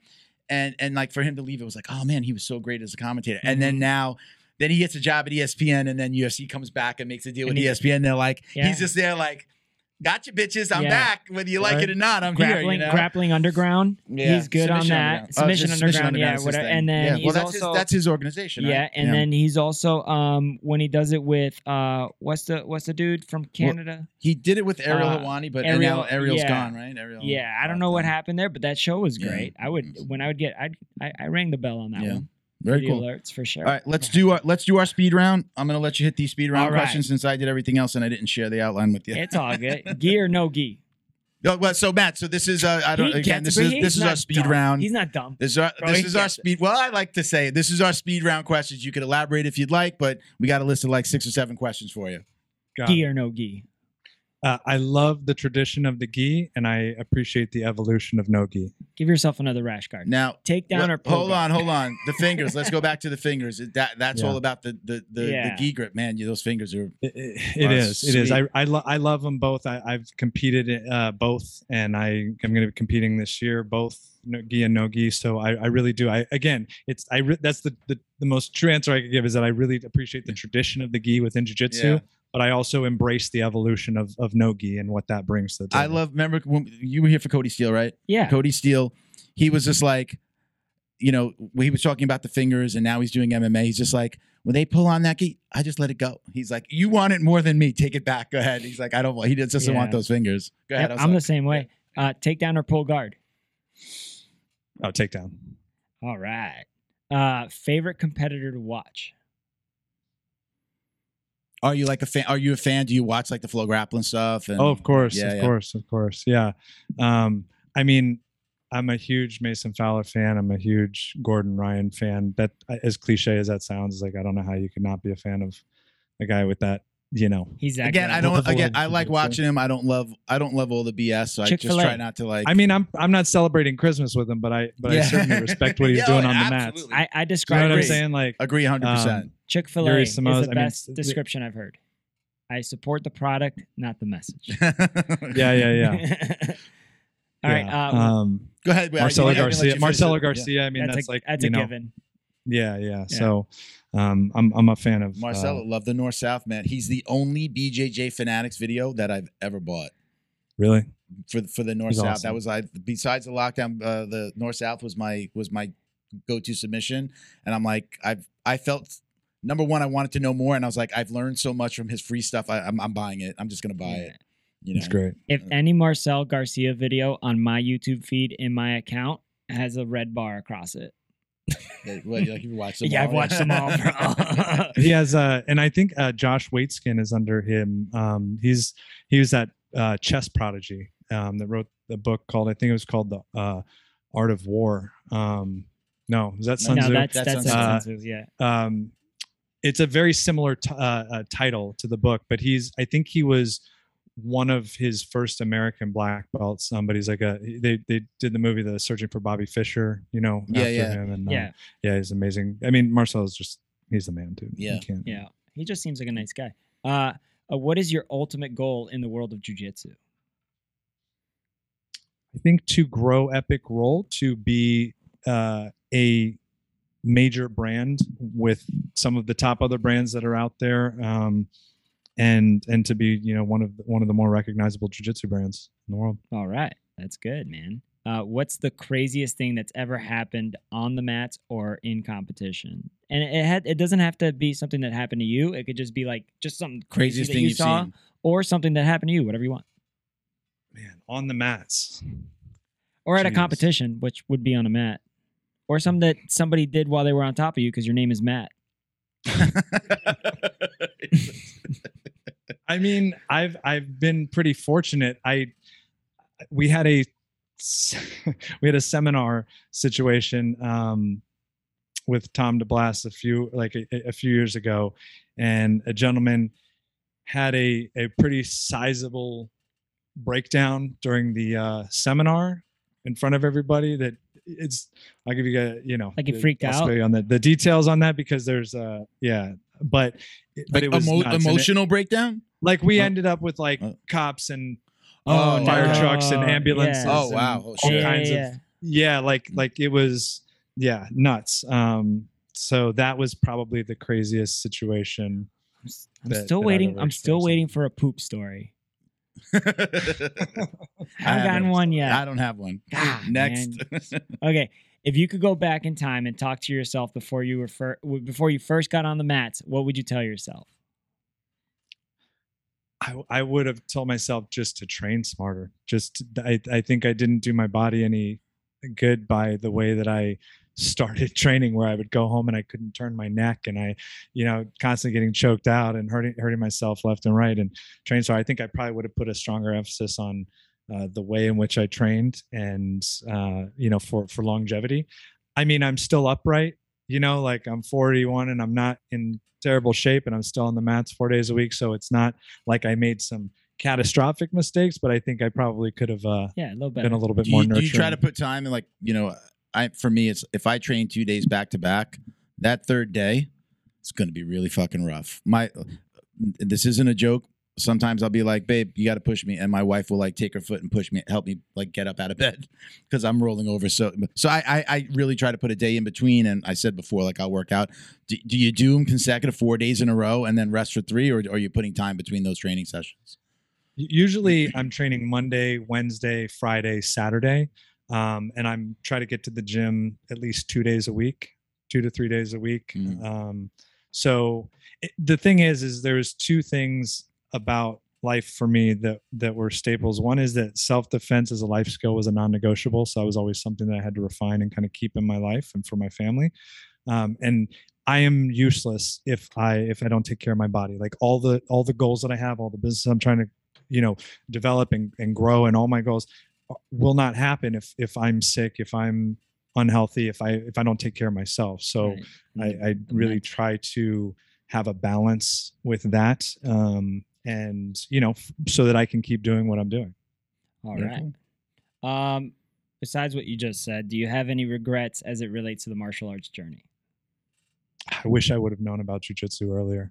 Like I'm glad for my journey. It was, everybody's is specific to them. But I look at kids that I've taught jiu-jitsu when they're young and they do it. Like my son, when, I was worried about him with middle school because middle school kids are assholes, right? Like that's just where like, oh, these kids suck and they're mean. And I remember going through it and I, not having a lot of confidence in that. And he just skated through, not because he's arrogant at all, but there's a level of confidence that you tend to exude when you train jiu-jitsu and when you just have a good basis of self-defense and your own, you know what I mean? It's especially the quiet confidence that goes along with knowing how to protect yourself. Right. Walking into any room and not worrying about any person in there, big or small. It's quiet confidence. And as you're not an asshole, it's just there. And you're not looking for a fight. You're not there to look for a fight, but that same kid that doesn't train walks into that same room like, oh shit, there are a bunch of big guys in here. Yeah. What the fuck? These guys can kill me. As opposed to the guy that's trained that walks in that room and doesn't even think about them. It's not even a thought. You just walked into a room. I got 3 words. Absolutely. And when you go through and you train jiu-jitsu and you realize like how long it takes to really, get good. It's like it's a whole thing. So you're in a perpetual state of I suck.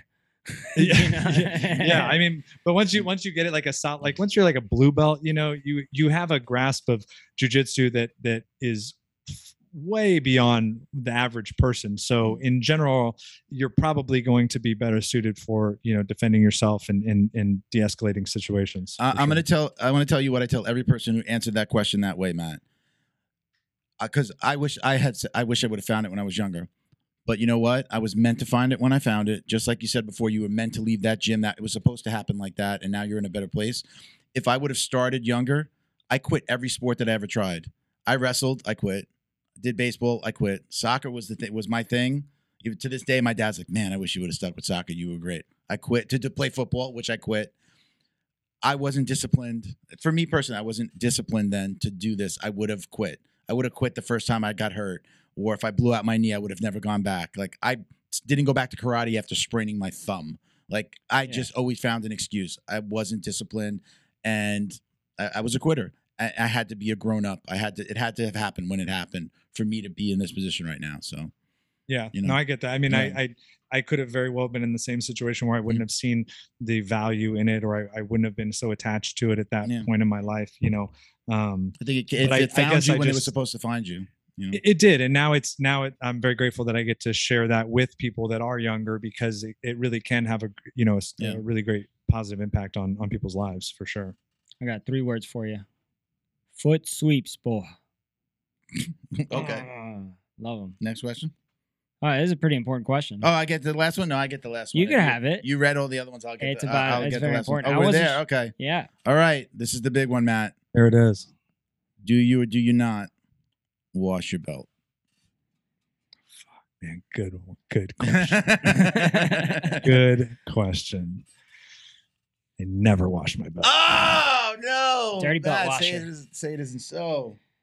Oh, It's okay. No. It's okay. Why don't you wash your belt? Is there a reason? Because it was like when I started with like, you know, these hardcore like just Brazilian mindset and people, and it was just you didn't wash your belt, and like looking back, I'm like, yeah, I probably could have washed it. I don't know why. I mean, if anything, it makes it more worn out, right? Like you would make it look like you're more of a seasoned veteran when it's that's the old school thinking. Like guys that did it just to make it look like they trained one. I just buy another then you get belt. Yeah. Well, you get stripes on, right? And then when you get stripes, if you're in a place that does stripes, you wash that, it fucks up the stripes. You know, you have to re-put those on. So yeah, I don't know, man. I mean, it's probably like the politically incorrect thing to say at this point when everybody's weirded out about germs and all that kind of stuff. No. We won't give you too much shit because we like you. This has been fun, man. I did, however, have a super sweaty roll the other day, and I did wash this. So you washed your belt. That's a belt washer. I did. Literally this week. It was the first time, and I did wash it because it was like so gross. I was like, maybe I'm gonna start. Maybe this is the moment. Don't. Where I think this was the universe bringing it all together. Wow, full circle. did we convert somebody? I don't know. Our first conversion. This is the most influential. This is the most influential podcast in the jiu-jitsu world. We'll get a baby pool up in this condo because we're like pretty high up, and then when you come down to Florida, we'll like baptize you or something. Like, that's it. When people ask me like, why do you wash your belt? I'll tell you, well, it was this one podcast evening, and it just changed my life forever. Changed my life, guys. Hey Matt, thank you so much. We've gone 2 hours and 40 minutes. Wow. Oh no! Wow, this is the longest one I've been. This is longer than the last one. That was 2.5. But Matt, thank you so much. Do you want to shout? I know we talked about some of your sponsors already. You want to shout anybody out before we let you go? Sure. Shout out to YNM, CBD, BJJ Box, and my homies at Kill Cliff, Jiu-Jitsu. Got Jiu-Jitsu, Tom to Blast. Who else? McDojo. I don't know. I know you do a lot of stuff with McDojo. McDojo Life, to man. My boy Rob. We love he's got his documentary hopefully coming out soon. So I'm very excited for that. Tell everybody where they can find you. Give them your handles real quick.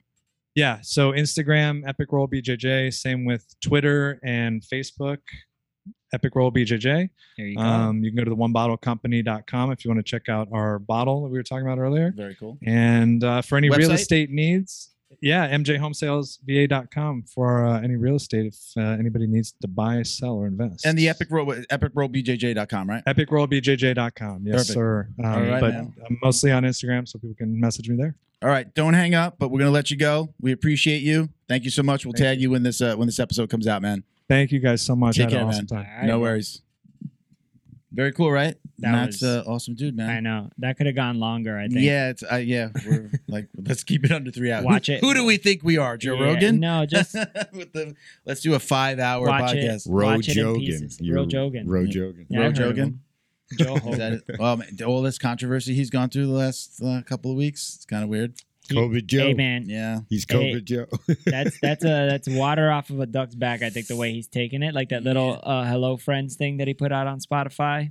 Did he? Super, What- yeah, what did he super. put out? What did he Just put a little out? 9-minute video the video of him being He's gonna have a new product, Ivor Rogan. I think that just super honest, you man. know he legitimately comes out and says, "I'm an idiot. I don't know anything. Don't listen to me. But I want to talk to these people like I'm talking to I would talk to these people The way I Dude. would talk at a bar and have some wings and some Yeah. pizza and some can't- beer. You can't He's talking to rationalize. those You people. can't rationalize with crazy people. The fact is that this cancel culture is craziness, and even those people who pushed the cancel culture initially a year, 2 years ago, Yeah. 3 years ago, are now like feeling that culture coming after them, and it's It happens. because it's so ridiculous, dude. Yeah. It's a Look, talk show, dude. He's got a guest. The Just president because or the CEO of CNN You had know to what? resign. we had the conversation just before we started the podcast. did, We yeah. were talking about this, where just the fact that somebody shows up on someone's show and that show happens to be the most popular podcast They try to in the cancel world. that person. No. Just because you show up on the most popular fucking podcast in the world does not mean it's an endorsement that what you're going to say is true or right or good. You're just a fucking guest, and Rogan's a host, and you're having a conversation. It doesn't mean they agree. And he literally always says, "Look, I don't know what I'm talking about. Yeah. Don't listen to me." I mean, that's he's- just his he's humility there. because he's a That's fucking his smart guy. version. He's a smart guy. You know that. In a way, him having a guest on like that is like him. He has the ultimate Google at his fingertips. Yeah. Right. He goes, "I'm not just going to Google this and read what they think. I'm going to have them on and I'm going to let them explain it to me." Yeah, Sure. exactly, yeah. And I think when people realize that, they can let go a little bit and go. But that's any talk Literally, show. somebody's telling you, "Don't listen to me. I'm Yeah. a fucking idiot. I'm talking to my friends. I'm high. I'm drinking." Yeah, he is. And you're gonna. Do you the, know the how thing many is, shows- is there a certain amount of responsibility? I'll ask this. Well, is there a certain amount of responsibility he has because there are 10 million people No. a month that watch his No. podcast, No. or is it Zero. a month, or is it? Zero. Yeah, I Zero. don't- It's not his responsibility to be a mentor or push a bias. Yeah. His whole concept is to be open and provide Yeah. a safe space Yeah, to talk about anything. yeah. And it Yeah. doesn't matter if he conflicts with his guests' opinions or Yeah. whatever. which The he whole- has. Yeah, of course. And he's a very smart guy. Yeah, You know, of course, like anybody, nobody knows everything. So he's being I don't- very humble about that I whole don't know the concept. guy. But Yeah. But the fact of the matter is, he's a smart guy, and he understands. There's certain things that he's actually moved from the position he was in 2 years ago. Shit, he was. to where- Wasn't he kind of like a flat earther? Well, and a No, he planning wasn't. guy? That's no, not Eddie a flat Bravo, earth. That's bro. No, but he kind of like was like, well, No, maybe he there's was- something to this. He was And, entertaining the idea. I remember that because He this was whole flat trolling earth thing Eddie. the bothers the moon shit out landing of me. too, right? This whole flat earth thing bothers the shit out of me. So I've watched a lot of that with Joe, and it's not that he supports with it. him. It's that he's saying the fact of the matter is, until you or I can actually go into fucking space ourselves, And you can. now. we can't actually say that we know one way or the other. You can look at things, and often things appear to be one way, but they're not what they seem, right? I've actually all thought he's about. I'm saying. like, now that there's like, the general public can go to space now. There's space travel, right? Yeah, I would love for Eddie Bravo I to think. like I think. get on a fucking rocket. I think. Like, he can make they've that talked- happen. They've talked about They it. can make that yeah. happen. Make it happen. I Make just- it- what's the guy's name I from ju- Tesla? Elon. Elon Musk. Come on, Elon, make that happen, right? Yeah, he You needs know? to get on one of those Virgin flights because that's what you Yeah. get on. Yeah, you go up into the And stratosphere. then we Right. find out Elon is secretly practicing jujitsu. That would be awesome. Yeah, he's a big dude, bro. That He's a big that man. his the Yeah, he's from pretty big. our side. I mean, we know that's why I tell you should do it too. Like people with those analytical minds, Yeah. like jujitsu, like when they look at it like almost like a mathematical God, equation. no, he needs to It's not do it fucking- because if he gets consumed by it, then he's gonna stop with the He- tunnels and the cars. Jujitsu Don't do it, on Elon. Mars. Jujitsu on Mars. Elon, don't do it. If I did jujitsu, well, so jujitsu is just like not something Tesla would do. All right, let's get to our housekeeping. This is going to go 3 hours. I appreciate everybody sticking around. We love you guys. Thank you. Shout out to our Patreon podcast patrons, including gym sponsors Carlson Gracie Winter Haven in Winter Haven, Florida, cgwinterhaven.com, at Carlson Gracie _Winter Haven on IG. Carlson Gracie Broward County in North Lauderdale. That's Big J. What's up? Big Carlson J. Gracie Broward.com, at Carlson Gracie Broward County on IG. John Way Martial Arts in Plantation, Florida. JohnWayMartialArts.com, at John Way Martial Arts on Instagram. Our individual patrons include Jebediah Berra, Robert Walker, Frank House, Boa Athletics. You can check them out at BOA_athletics on Instagram. Jason Smiley, CJ Carroll, Mission 22, Chuck Reddoor, and Roberto Santiago. If you'd like to support the show and get a shout out just like that, you can visit patreon.com/Jiu-Jitsu Dummies. Join and you'll be automatically entered to win up to $100 in Jiu-Jitsu swag every single month. We're doing either like Fight Back CBD, tees from now, Flow and Roll's doing our tees, so a podcast tee from Flow and Roll.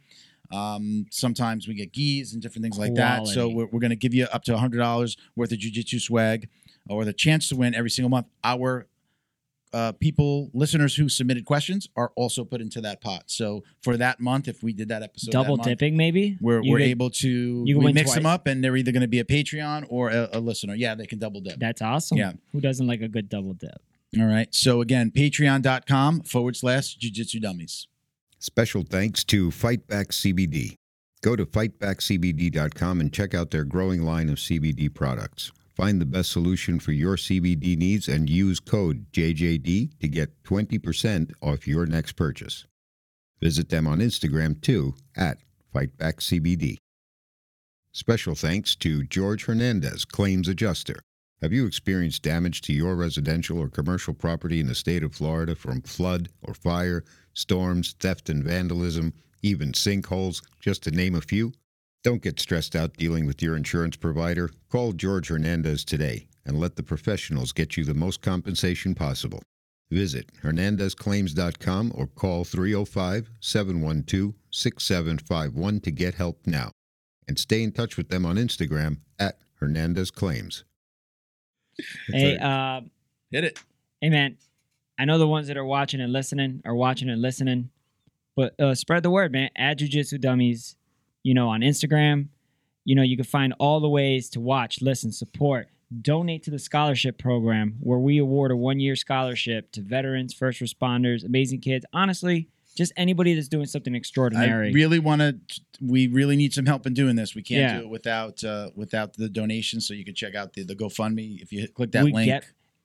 If we get more, we could do more. Yeah. Okay. So absolutely. Just spreading the word is just as important as if you can't do anything and share it. We understand. Share. I mean, I do the same thing. Support any way you can and it helps. It puts eyeballs on screens, which those eyeballs are there anyways. Same thing with the John Carlos. I was going to roll right into that. John Carlos needs help. Put yourself in those shoes, And just by the way, right now we're reading 2 GoFundMes. We're talking about 2 GoFundMes back to back. Yeah. Donate to John Carlos. Donate to that one. Yeah, If you wanted to do one thing, donate to John Carlos first. Yeah. Please help him out. I think he's at almost like 25 grand. That's good. It's for 30. We know the guy. It's going to get used to help his family and to get him through Cancer this. sucks. And, he runs his own business. Sucks. He runs his own business. He is the main breadwinner, and he cannot work right now. I will tell you that if you donate and you help him out, believe me, he will. He's a really good guy. We talked about The Secret. He will pay that back to the universe in positivity when he beats this. You'll feel good too, because I mean that's a person, man. I mean that could be not even to put it like that could be you, but that could be somebody that you know and you love and you care about, and it's help. If you can, do it, please. Hey, I just remembered, and we didn't shout out Patrick. From This Tribal Guy. Oh my gosh! Because you weren't here, and you had I was the new sick, one. Man. But I'll show if for those of you who don't know, we had on Instagram at This Tribal Guy. Right here, he creates these awesome paddles. You give him your story, you tell him a little bit about yourself, and he will create you something. I asked for something that related to the podcast, so I got this. He went all red. He went red, white, and blue. Mike. Spanish Mike. My name's Miguel. What's up, Mike? Yeah, man. He did an awesome job on that. He hooked me up, man. This thing's bang up. And also, I gave away the necklaces at my which gym. are like some of these symbols. Yeah, exactly. And they're, really good quality, man. Not gonna lie. I have the necklace of the shark. Yeah. I'm waiting for my freaking Bronco. Sorry, neighbors downstairs. Oh my gosh! I'm waiting for my Bronco. It's not going anywhere but on my rearview mirror. If the Bronco ever comes, which they haven't even started on it yet. My daughter wears the turtle all the time. My son wears I'm sure there's some symbolism to it. I really don't know what it is, but we call it the We call it the Moana hook from. Oh, yeah, it's the one that. That's what that's it is. where it's come from. Yeah, and my wife has worn the Daisy one, and then I gave the rest of them away to some gym goers who have children. That's cool. And I gave them away to the kids. Yeah, and man, I really appreciate it. Really good work. Support. He's awesome, man. Again, if you can't support financially and you're already on Instagram, just share it, man. Hit that little thing that looks like a paper plane, bro. Pew, mandalo. All right, guys. I'm at Uncle Milty BJJ. Uncle Milty BJJ on Instagram. JJD_DJJ69. Had to make it confusing, didn't you? On purpose. Wait till I get good at BJJ. Bo, hit him up. Tell him where to find you. At Badworks, BADWERKS. Love it. Thank you for watching and listening, everyone. We appreciate you. Peace. Peace, love, jiu-jitsu, baby. Love Look, jiu-jitsu. peace, love, jiu-jitsu. Embrace the suck.